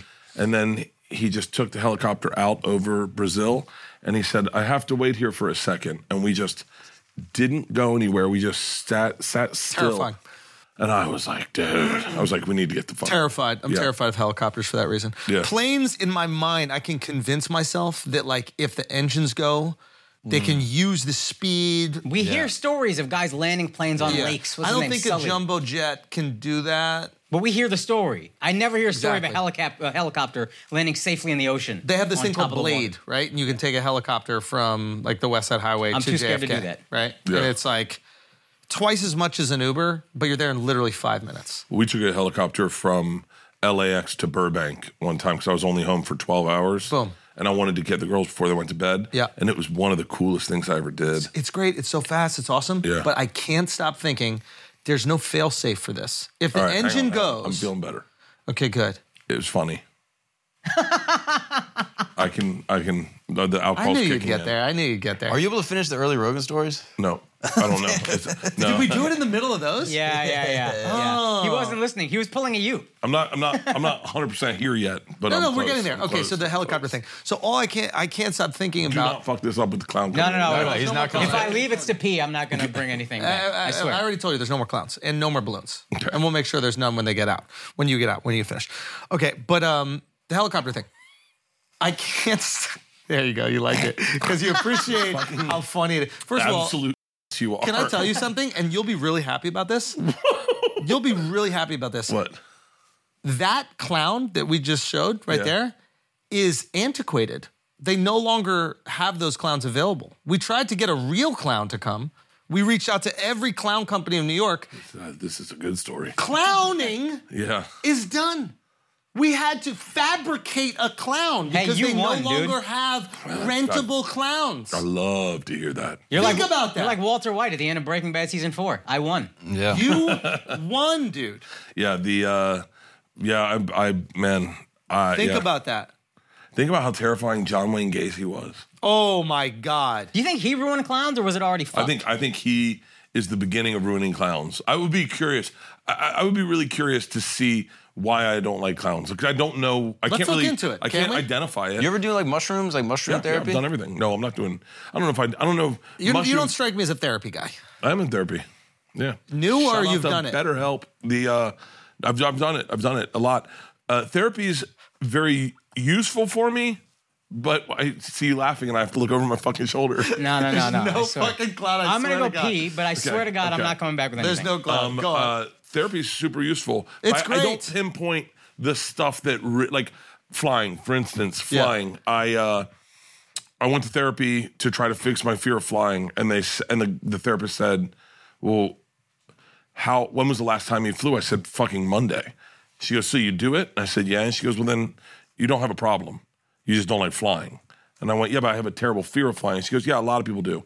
But if you can do it, then you're there. You're doing it. Yeah. You're figuring." My thing with flying is I drink.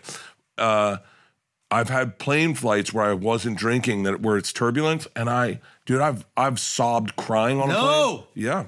This Sober October, I had to fly to Minneapolis, doing the Target Center or whatever, and I can't drink, and we're taking the fucking red eye, and it's horrific turbulence, and I'm in first class, 49 years old, crying my eyes out.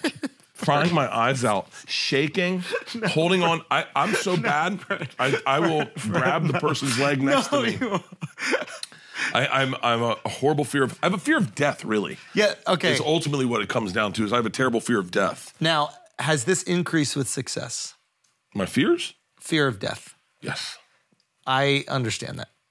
What is it? I think it's like you get to taste this life that is oftentimes unimaginable, and you're like, I don't want to lose this. And not only that, you have children, you have a wife, like there's all this life you get to live with them, all these things you get to see with them, and doing something frivolous, doing something dumb, doing something like fucking skydiving or whatever like that.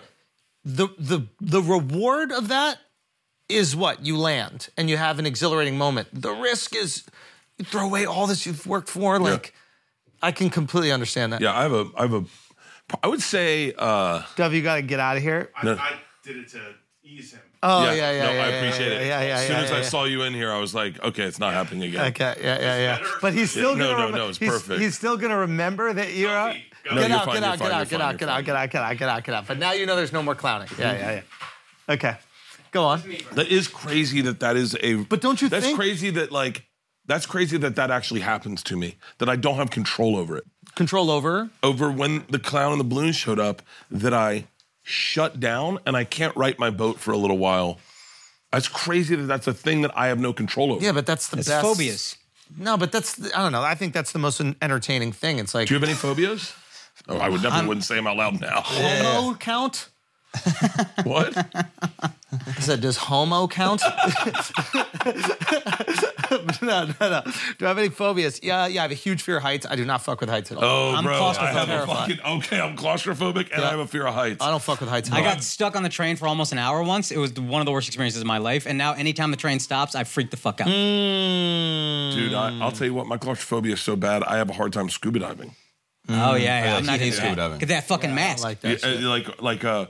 Me and Rachel Ray were supposed to go scuba diving with sharks, and they sent over Rachel's claustrophobic, and they sent over the you have to have like a hood. Yeah. And I was like, I can't do that. You would prefer to use just the oxygen just the oxygen, yeah, just the oxygen. Have you seen the guy who goes up? They go up in. I forget who did it, but he went up in a U-2 plane. He went up in one of the spy planes that goes out of the atmosphere, so they had to wear a helmet, like a spaceman's helmet. And he said they're watching him, and he goes, "Okay, my nose is itching." And immediately I went, "Oh my god!" Like because he can't get to his can't nose. get here. Oh, fuck. Yeah, dude. And so the guy goes, "Just don't think about it." And he's like, "No, but it's itching really bad."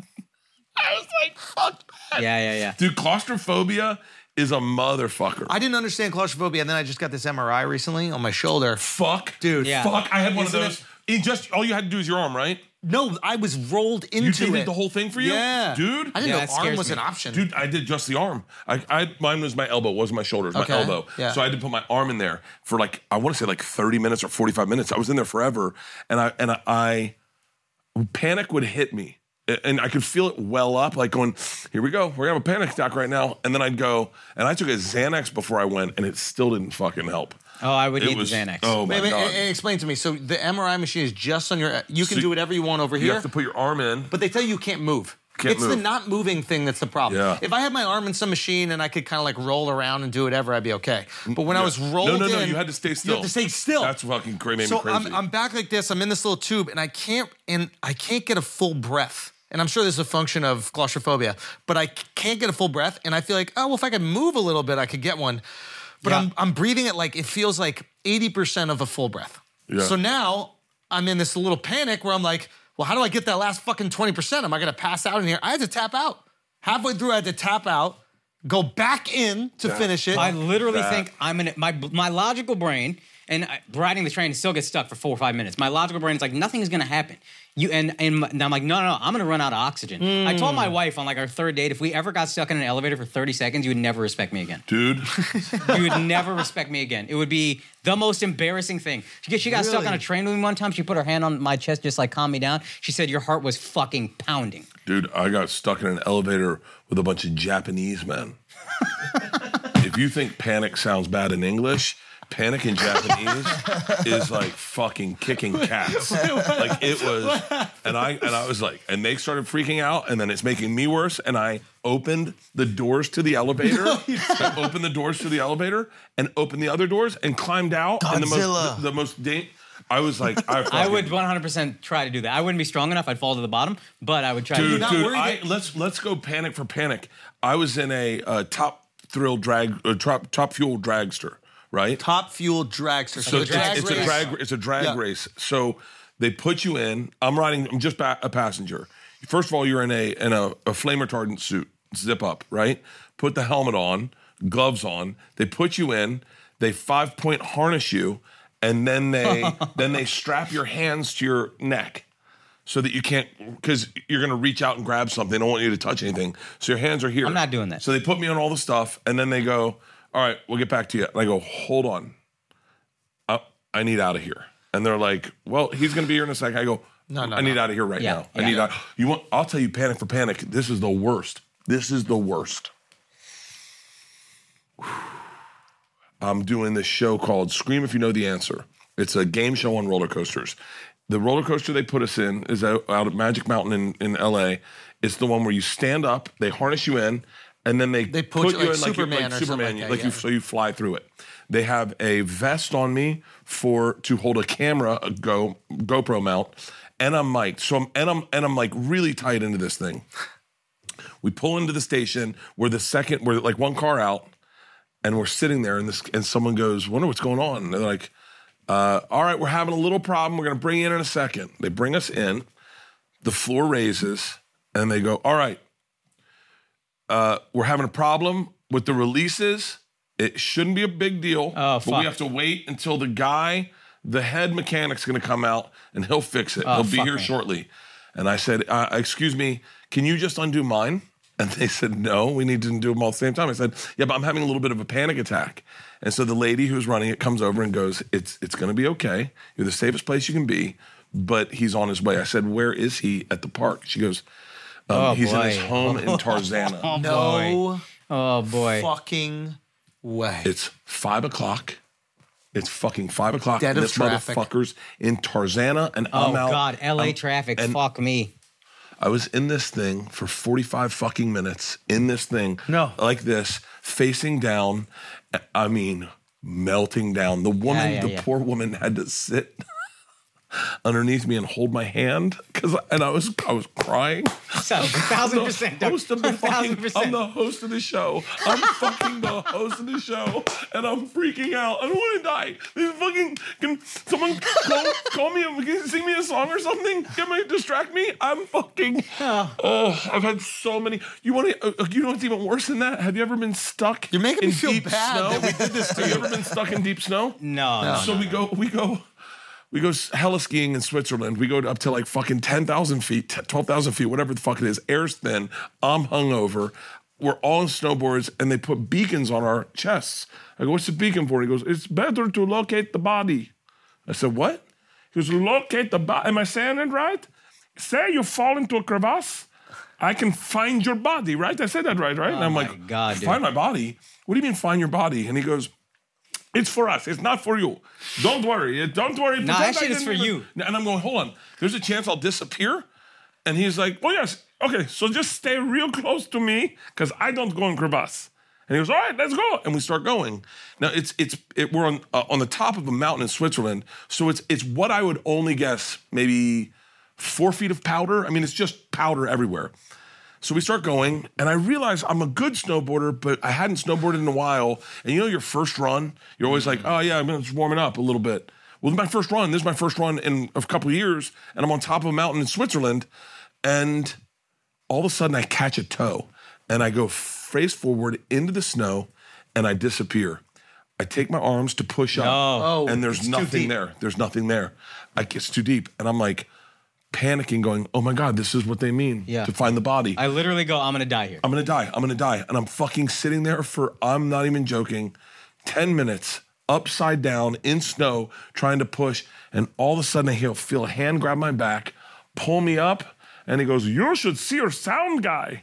My sound guy is upside down, skis like this, and gear everywhere. And I was like, get us the fuck off this mountain. It was, dude, getting stuck in snow is fucking terrifying. I could talk anxiety and terrors for hours. Sinkhole.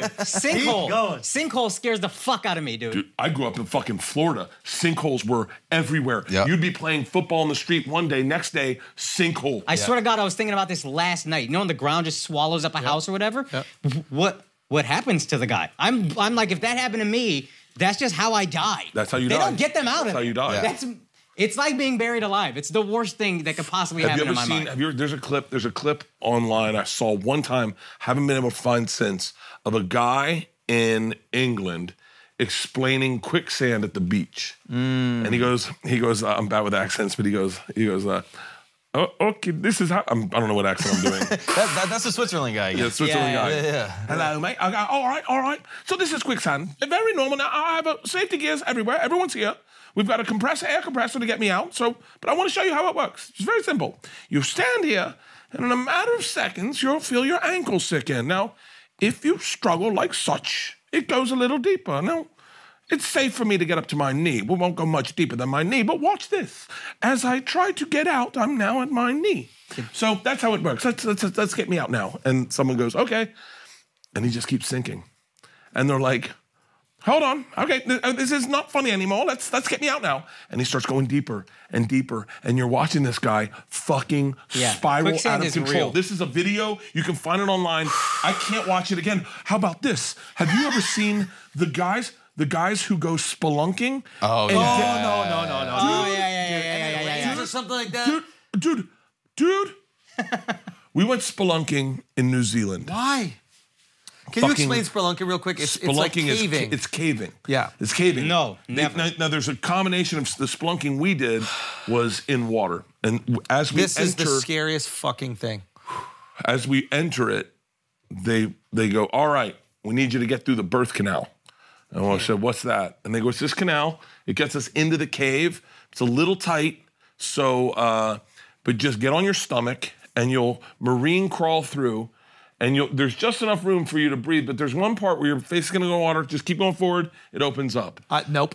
And so we get into the birthing canal, climb through, and we spend the next hour and a half in the most terrifying experiences I've ever had in my life. At one point, there was a waterfall, and in order to you had to get up the waterfall, and they'd take you. You can't hear anything. It's a waterfall. They put you behind the waterfall. So you're behind the waterfall, and then you had to climb up from behind it. But at one point, you were just getting fucking bukkakied with water. And then as you got to the top, they grabbed you, and they put you in a room where it was this tall, the water was to here, and we were all sitting here just breathing like this. Now, the only thing, this is crazy, the only thing that would calm me down, and I don't know the explanation, was a camera on me. If I knew a camera was on me, I could almost act. Yeah. So I'd keep going, put the camera on. Your fear of being embarrassed is worse than your fear of claustrophobia. Yeah, and we got done that fucking thing in New Zealand, and I remember getting out, and all of us were like, we're fucking alive. They have, in Colorado, there's horrible stories of these guys who go into these caves. I think it's called Caverns of the Wind, and they're caves, and they go in, and they will get in, and they'll get stuck like this, and they'll get their little rock chiseler to try to open up space for them. I've Googled it and watched it. It is fucking, I can't. The crazy thing is sometimes you're spelunking and then torrential rain comes. That's what happened with those Thai boys. The Thai kids. Yeah. And the rain raises the water level. So now those parts that you had to crawl through are completely underwater. Yeah. So those tight little spaces, that's why they had to give them like the oxygen tanks and shit to get out. But that... Why were they doing that? It was a common thing to do, to go in, like very normal to go into that cave and go to this place where I think you go to a beach. I watched a documentary on it, I think. There's some cool, beautiful, like all those stalagmites. Hold on. Those like crystals. It is. Yeah. It is. Risk not worth the reward for me, but I get it. I've done a lot of spelunking. I did one in Austin. And the guy, they go, all right, we're going to lower you in. They have a pothole, just like you see on the street, and the guy takes the top off, and it is just the width of my shoulders. Oh, and he says, and they put a harness on you, and he goes, all right, I'm going to lower you down, but you're too big.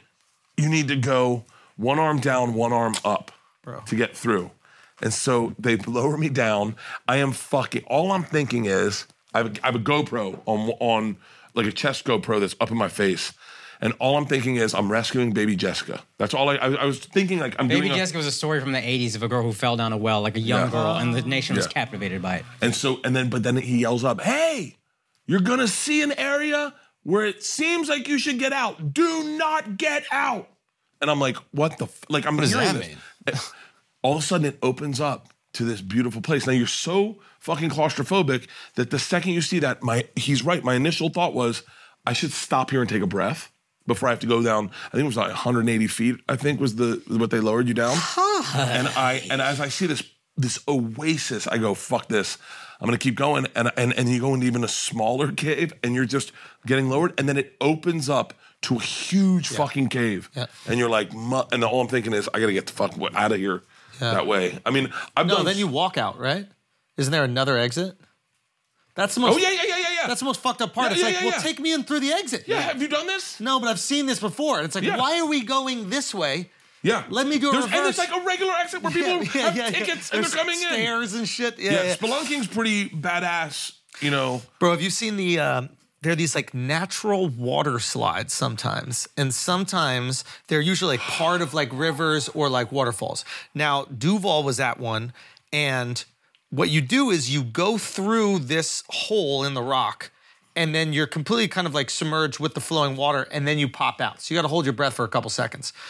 Something happened where like Duval went through the wrong entrance in the rock and got stuck couldn't breathe, can't see. So he's just stuck in the middle of this and the water's churning everywhere, right? Oh, I got the crazy story for you afterwards. Water's churning everywhere, kicks, pushes, finally gets put back into the funnel and then but he's like, dude, I thought I was gonna die. Like I was like making my peace in that moment. Crazier story. There's this wave pool that they're building, I won't say who it is, and a very famous UFC fighter, right?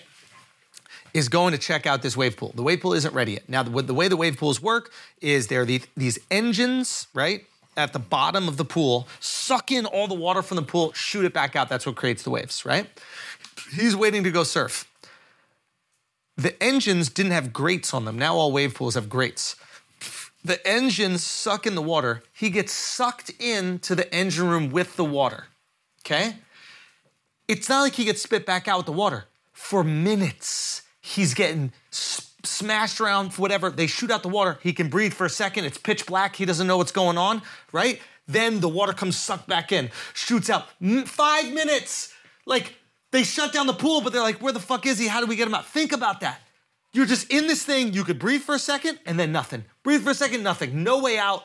Terrifying. How'd he get out? How'd he get out? They stopped the pool. Wait, who's and the they were all UFC there. We'll bleep it. Shut the fuck up. And Oh my God. Oh my God.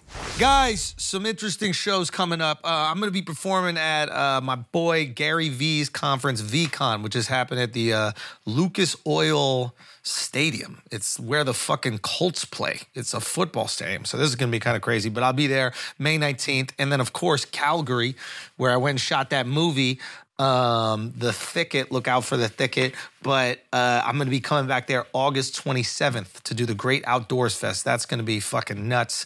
5,000 people in Princess Island Park. So it's just, obviously, hopefully you get some good weather. But, I mean, just come through that. That should be absolutely crazy. Akash, what you got going on? Yo, guys, the Bum Ass Cities tour is launching. I'm coming to your city. I'm only doing one show because who the fuck wants to be there for more than one night? But I'm coming to these cities. Well, first of all, I'm going to be there here for a few nights because it's a great city. Denver, April 20th through 22nd at the Comedy Works in downtown. I'm going to get high on 420 and do comedy. I will never do that again. It's the only time I'm going to do it. Buy tickets to that show. Now, May 3rd, East Providence. May 10th, St. Louis. May 11th, Kansas City. May 31st, Cleveland. June 1st, Columbus. All those dates and a bunch more at akashsingh.com. Get your tickets now. Now let's get back to the show.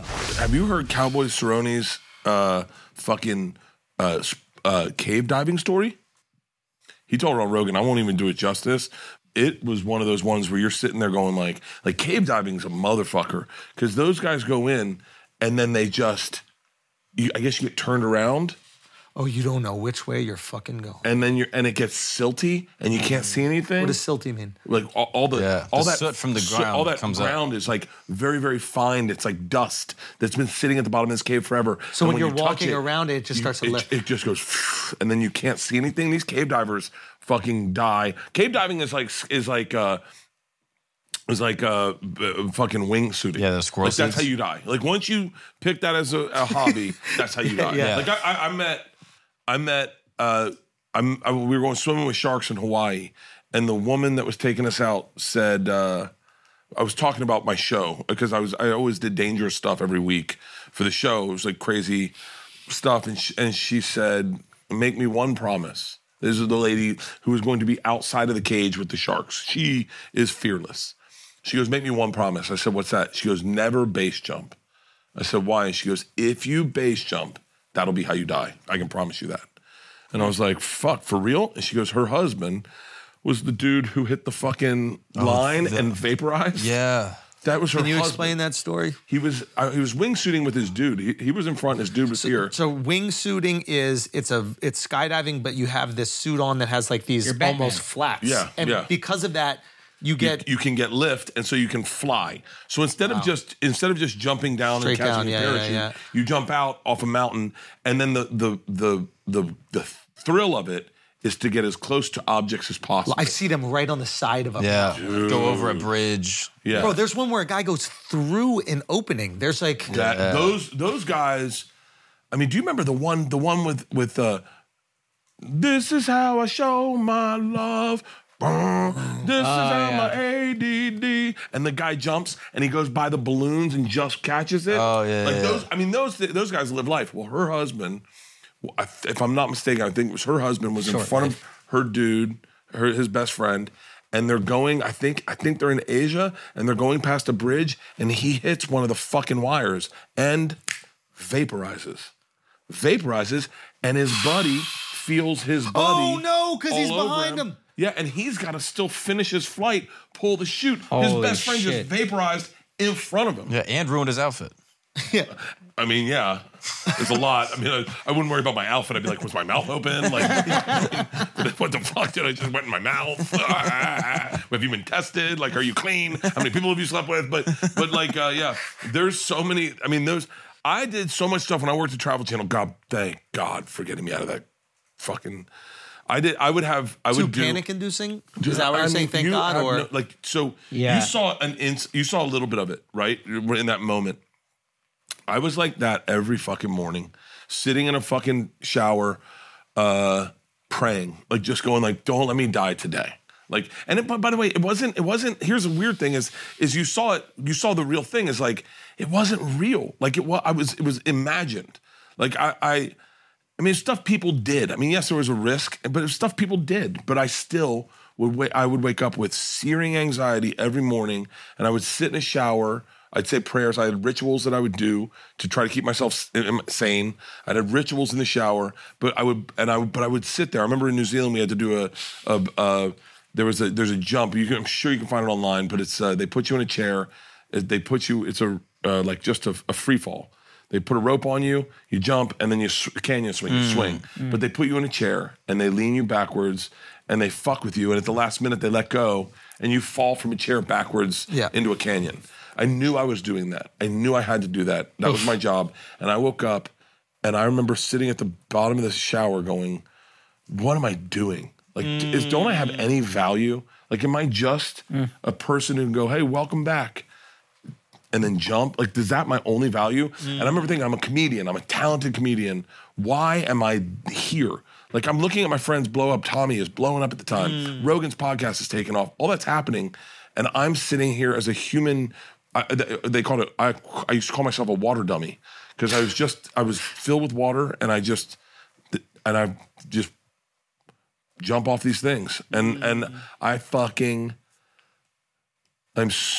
that's why I work as hard as I do now, because I had those other jobs that I didn't want. And so now when I have an opportunity to do shit, I'm like, fuck yes, I will travel every single day of the year doing stand-up, because I lived the other life where it was like, yeah, it looked nice. And if you're into that shit, then you're into it. But if you're not into it, I wasn't into it. I wasn't into it, yeah. So. Do you think there'll be a time, because I don't know if people realize how relentlessly you tour. Yeah. And it's not like you're just popping into clubs. You're doing it this at the highest level. And the highest level has a lot of anxiety. I don't know what your team is like, but I know like when we go in and we play certain places, it's a whole day. It's like making sure the lighting is good, making sure the setups are good, making sure everything you're going on is good. I've always wondered this with you. It's like, is there a time where you're going to go, I need like 3 months. I need 6 months. I need... No. I don't think he's wired like that. I'll tell you what makes... I mean this respectfully. Yeah. I'll tell you what makes me different than you. Yeah. Is I don't know the right way to say this. It is a compliment, but it's going to come out sideways. Okay, that's fine. But like I got to be a failure. I got to be like a failure that no one cared about. Like I got that. It's a blessing, because there was a period when I got fired from Travel Channel and pulled off the Funny or Die tour because no one gave a fuck about me. And they were like, it's $2,000, save $2,000 and get rid of Bert. Keep Tommy and Joey and Sebastian and Fluffy. And these are my friends, and I'm watching them blow up. Fuck. And I would sit at the store, and I remember having a conversation with a guy that I thought we were friends with, and he was looking over my shoulder, and Sebastian walked in, and he went, yeah, and walked away from me. Yeah. And I remember seeing people have really cool things and go and just cachet, like comics that I was like, he's good, but I don't think he's as good as like, and I would be funny, yeah. But I was lucky enough to have that moment in my life. Sadly, and lucky for you, you'll never get that moment. Like you'll have what it was like to be a young comic, but you'll never have a little bit of success and then absolutely nothing, and then people going, I guess that's it for that guy. You're lucky that you'll never have it, but I'm blessed that I had the opportunity to have that. And if it wasn't for guys like Rogan, I don't know. I mean, I wouldn't. And I use Joe as an exact example because Joe does what my wife does. My wife looks you in the eyes when she talks to you, and she is present. And it doesn't matter if fucking Kim Kardashian walks by, she will talk to you. Joe Rogan, you never. I don't mean to suck the guy's cock all the time, but the truth is, we do that quite often on this show, so you're in good company. He would talk to you in the eyes as a friend, and he would never look past you. And I watched a lot of people do that. And so the reason I remember Ali Wong saying to me, you're acting like it's going to go away one day. She's like, you're one of the biggest comics in the world. Like, just fucking relax. And I wanted to go, Ali, you haven't been a failure. Like, be a failure once. And be a failure, like a legit. There was a point that if I quit comedy, not only would no one know about it, but no one would have cared. And so I was lucky enough to get that. And so you think if you stop, it will go away? Yeah, sure. I mean, yeah, why not, right? What I would get from that story is that now imagine they came in right now. That would be perfect. That would have been perfect. What I got from that story is that you can build your success. It's like you did it once, and then you had some downtime, and then you did it again, and there's some confidence that should come from that. I also, maybe. I mean, maybe. I don't know. I'm in control of my I don't think this is luck for you, Bert. I think it is a little bit. Well, no. We were saying this when we walked in. I was saying this right when I walked in. Yeah. 10 best comics in the world, right? Yeah. If you named them, I would argue I probably wouldn't make that list. However, I am one of the biggest touring comics in the world. You might be the biggest right now, man. I'm number 4. I don't know in terms of money brought in, but in terms of size of show, who else is doing a bigger show? But that's my point. Is I think Fluffy maybe at the Fluffy, baseball stadiums. I mean, Fluffy. There's a lot of guys doing really big shit. I mean, Joe Chappelle, Fluffy, Bert. People are doing Joe Coy. People are doing big shit. But I would argue, and this is why I think I'm very grateful to be where I am. Yeah. But it's why I hustle as hard as I do. Is I go I don't look at myself as talented as my peers ever. I mean. I look at what you do, and I go, God, man, he's fucking good. And then it inspires me, like, you gotta fucking work harder, man. Look at the goddamn it, he's funny as shit. You gotta fucking write more. You gotta tour more. You gotta fucking bust your ass. Like, I think it's from that period of time I got to be a failure that I'm very grateful. It's like you ever have a friend who's never been in love, and then all of a sudden they fall in love, and they're like, dude, I'm not letting go of this one. Yeah. That's what I feel like with stand-up. I feel like that genuinely with stand-up. And with movies and with television. You give me an opportunity, I'll take it, and I'll bust my ass. I'll show up sober. I'm not going to fucking be a dick on set. Like, I'm really blessed. I'm blessed and lucky to be where I am, and I won't ignore that fact. Trust me, I've seen dudes who feel like they deserve it. Like, I won't say a name, but I can say a name very easily. We were talking about earlier, about the thing. Yeah. That guy, I watched that guy behave poorly when he should have been just a little better. Yeah. And I mean, having some fucking gratitude and believing that, I mean, there's so much luck gets us into these positions. There's no question about that. I guess, like, I look at a guy like you specifically, and I don't go, that's luck. I mean, like, but I've also Think about this, right? Let me say this. Not luck in terms of, like, we all need luck to get somewhere. We all need, somebody to look out. Like, I had fucking Charlemagne and Joe. I had, like, two of the most powerful people in media, like, really fucking look out for me and, like, throw me opportunities and, like, like, I'm the luck. In my mind, I'm the luckiest. In your mind, you believe you're the luckiest. Oh, yeah. But I think that's also has to do with kind of like our perspective on life a little bit. When you believe you're lucky, you wake up and you can smile a little bit. Yeah. When you believe that, like, you deserve more and why am I not being looked at, like, you're going to be bitter and angry. I guess what I'm trying to say is, like, there is a skill in understanding and a component that I think that you have that I think a lot of people don't have, and you have to work hard on that. And so I don't want you to undermine that. It is not easy to do this at this level, continually do it, continually produce it, and continually, like, make it exciting to the point where people come out. Like, it is a hard thing to do. Yeah. No, I mean, it is a hard thing to do. But I think sometimes I try to, I think for the person watching, it's easier to identify our lucky moments than our hard work. Yeah, and it's better to harp on our luck than it is our hard work. People get bitter if you talk about because you're actually. I watch you. You're one of the smartest comics in terms of moves you make, the way you operate. Your intelligence is very overlooked because you take your shirt off or whatever. I never want you to see. I'd rather it was sports. A perfect example. I'm probably more athletic than 98% of the comics working, but I downplay it as a joke, and I tell Tom I'll destroy you in tennis. He's like, you've never seen me play, and then I ace him 27 times. Son, there's the clip of you shooting the fucking bow and arrow. I have sneaky, weird talents, but I'm never going to tell you my talent before you meet me. I want you to find it out for yourself. Low expectations are the key to life, man. Low expectations and over deliver. Exactly. It's that time. And everybody's happy. Yeah, I think that is best compliment I ever got came from David Letterman. It got me emotional. He goes, the guy takes his shirt off, and he doesn't mention it. He goes, and then he does like beautiful comedy. He's a masterful storyteller, but his shirt's off. Mm-hmm. He's like, what? Why is his shirt off? And part of me goes, I don't fucking wish I had an answer. Wish I had a fucking answer. I'm from Florida. That's my answer, I guess. I don't know. Well, I used to like cheering myself up on the road on Thursdays, so I'd rip the shirt off, kill a beer, and then make myself giggle. I don't think you need an excuse for it. I think that oftentimes if there's someone that's jealous of what you have, they have an excuse to justify why they don't have it. And please believe if they took their shirt off, they wouldn't get your success. Please believe. Anybody thinking that is the key, just take your shirt off. That's what I love. Like any comics that are haters, just do it. Like if that's the thing that's stopping you, by all means, just try that. Yeah. I guarantee you it won't work because there's something else going on. But it's a convenient thing that if somebody doesn't have it, but they're filled with fucking envy and jealousy. And you will get people that are going to be jealous. Oh, everybody. I bet, man, I've had more, it's so funny.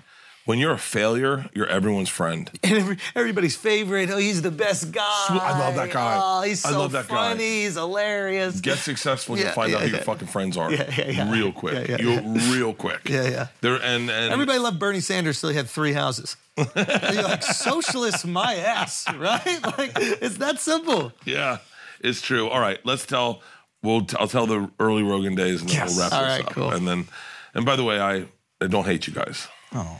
I just want you to know I love you. I know you don't hate us. But do you trust us? I do.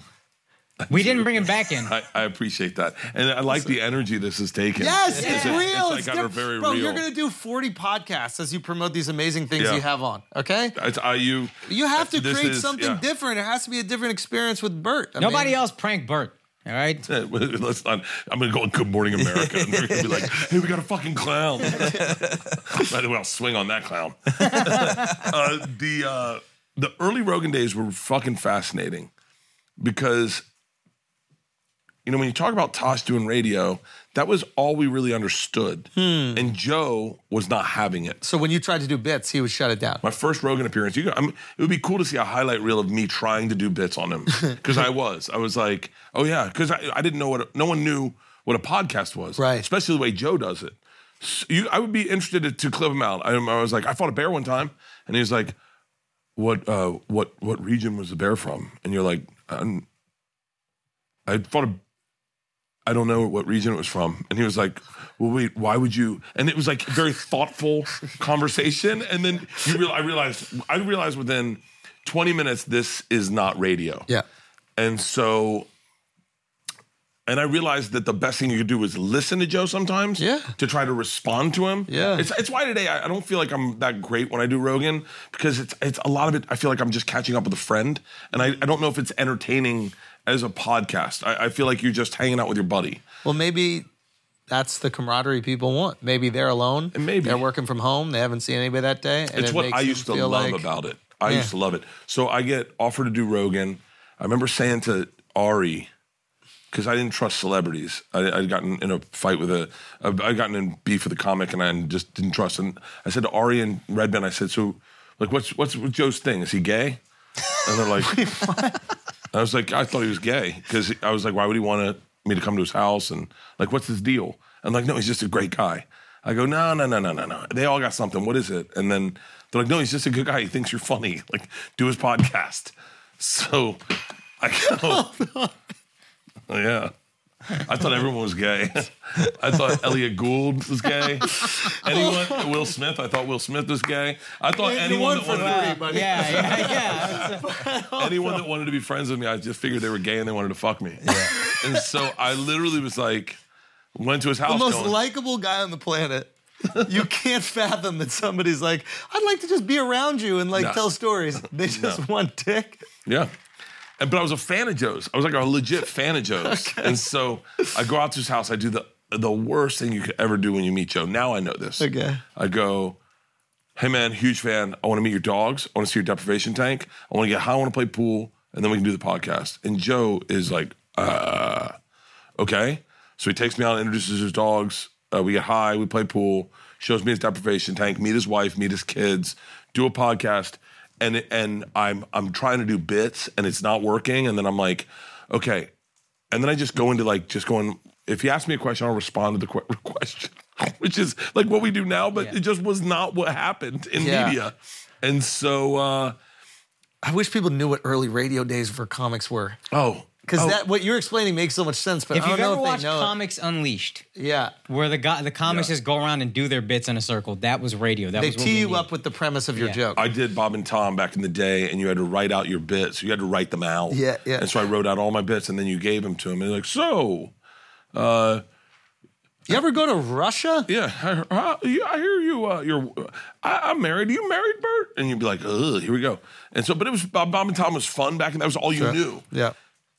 So, and this is Rogan, you do it in an office. I think he had a cat that would take shits in the bathroom in the middle. It was in his office. And Joe was rich, but he wasn't Joe rich today. Yeah. Like Joe was and he would have you do this vlog after the podcast, which is so awkward.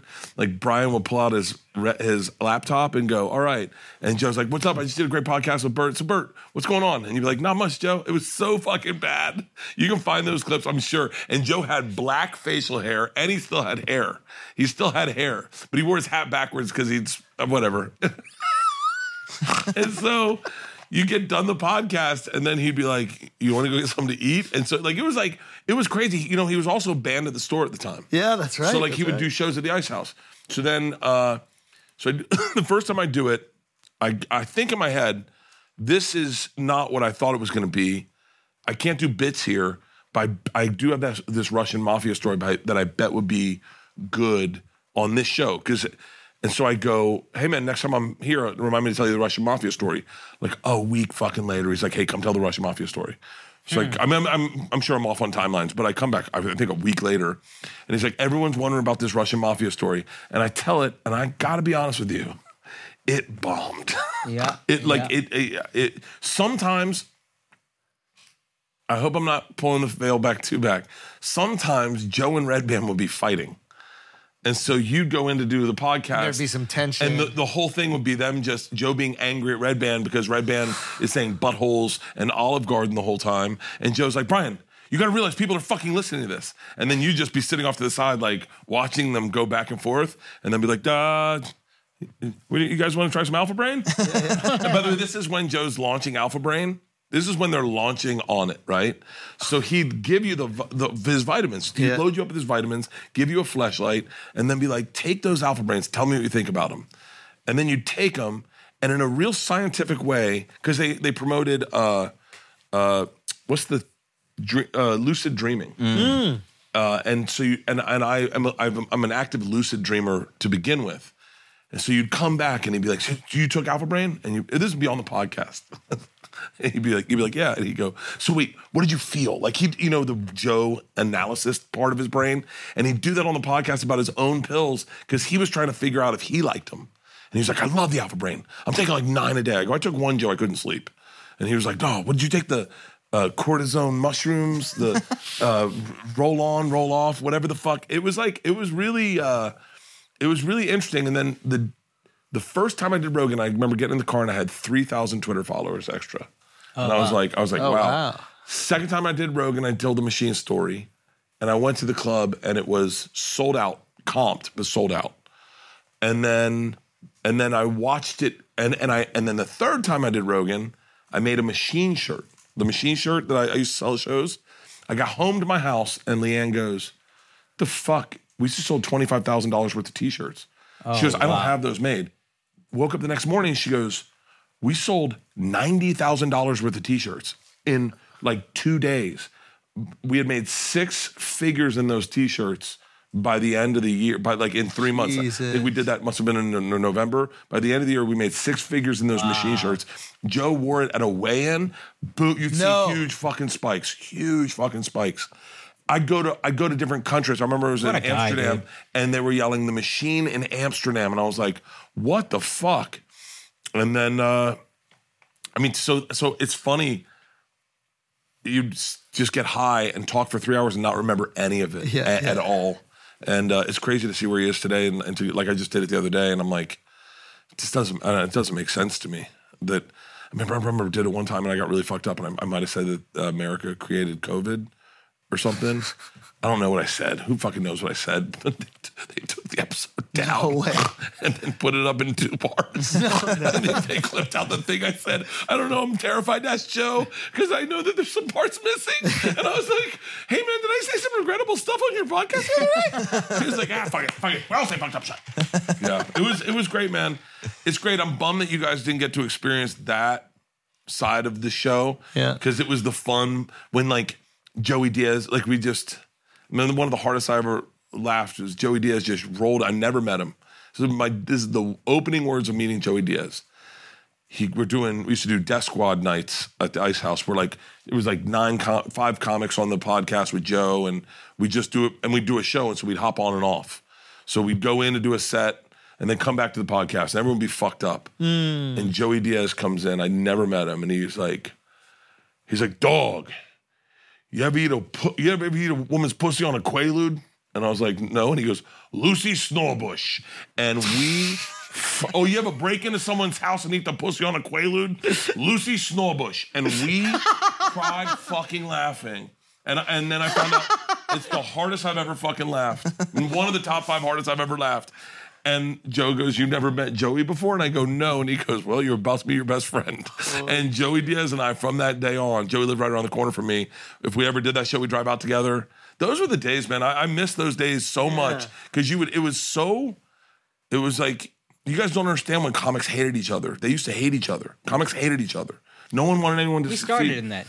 Yeah. And I think this still exists. Oh, yeah, you did. Yeah, you did. Yeah, I think this still exists, but I think that you guys did something that really transformed the way that we behave with one another. And it's like, it's pretty awesome. That's Joe. I mean, it trickles down, man. I always say that. Like, what Joe does for you guys, for me, it's like what we do maybe for other people. But I remember before I met you, you tweeted about Bring Back a Poo, and I just thought that was so fucking cool that the machine is tweeting, yo, this is a great special, everybody go watch it. Well, yeah, but it's the same thing that makes me say I'm lucky instead of talented, is I love being a fan of shit. I've said this ad nauseum, but I liking stuff. Yeah. I don't understand the energy of disliking stuff.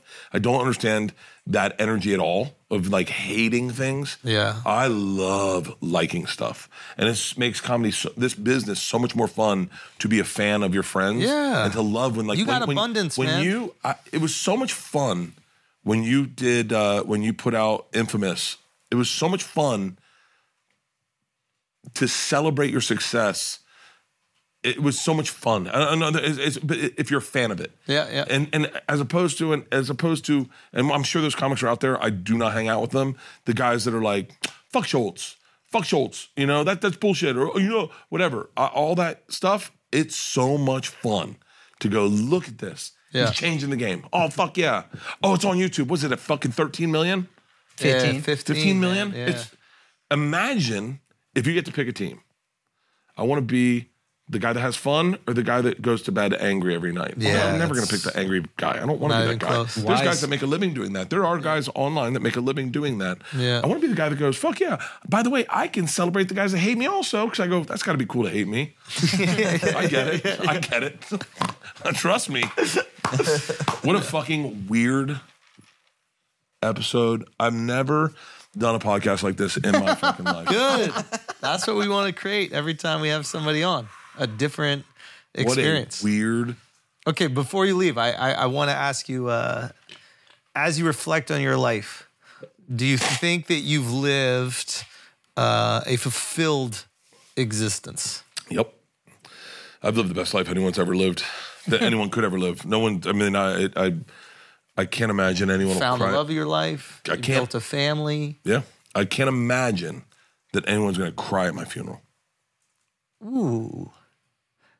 I mean, we cry selfishly a lot of times. Yep, people should. I'm going to get emotional saying this.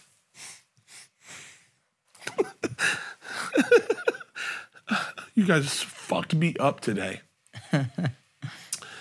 I've been the luckiest fucking guy in the world. When I die, everyone should just go like, I don't deserve any of the stuff I've gotten. I don't deserve anything. And it's been like, and I've done everything in the world. I've traveled the world 4 times. I have 2 beautiful daughters. I'm in love with my wife, and I have the greatest career that I feel so lucky to have, and I have awesome fucking friends. Like when I die, and I shouldn't have had any of it. There's people that don't have any of this shit. Can I interrupt you for a second? Yeah. This right here is why you deserve it. Yeah. Oh man. I believe that. Yeah. I can't. I mean, I hope my funeral's fun. Hey, I'll drink at your funeral, but There you go. not a What a not beautiful, real beer, but what a beautiful way to look at life, man. Just no balloons. Oh, there's know, gonna it's be gonna be balloons. We're all dressing up as shitloads of clowns. We're gonna lift you right out of that fucking casket. 100%. You want me to go to heaven happy? Everyone dresses as clowns. I'll close the casket for you. I'll fucking start digging holes, motherfuckers. Oh, fuck me. Guys, this has been Bert Kreischer. Give it up one more time for an absolute legend. Make sure you check out the Roast of Bert Kreischer. Make sure it's an OnlyFans Roast of Bert Kreischer. Make sure you check out the movie, The Machine. We're all going out to support Memorial that. Day weekend. Make sure you check out the tour. He's coming to Forest Hills, New York. Where else are you going to? This is this crazy. Gorge, fully loaded. It's a sick lineup. We got crazy. Yeah, it's crazy. Norman, yeah. Get Shane, fucking Lewis everybody. Black, David Tell, God. Tiffany Haddish. It's crazy. And then Razzle Dazzle, my special streaming And the right now. special on Netflix right now. Hope So you make enjoy you go check out everything. We love Gentlemen, you, man. what a fucking bizarre afternoon. This makes me so happy. That was a meal. Yeah. That was a meal. That was Right. that's a young phrase I can use. All right, guys. Peace.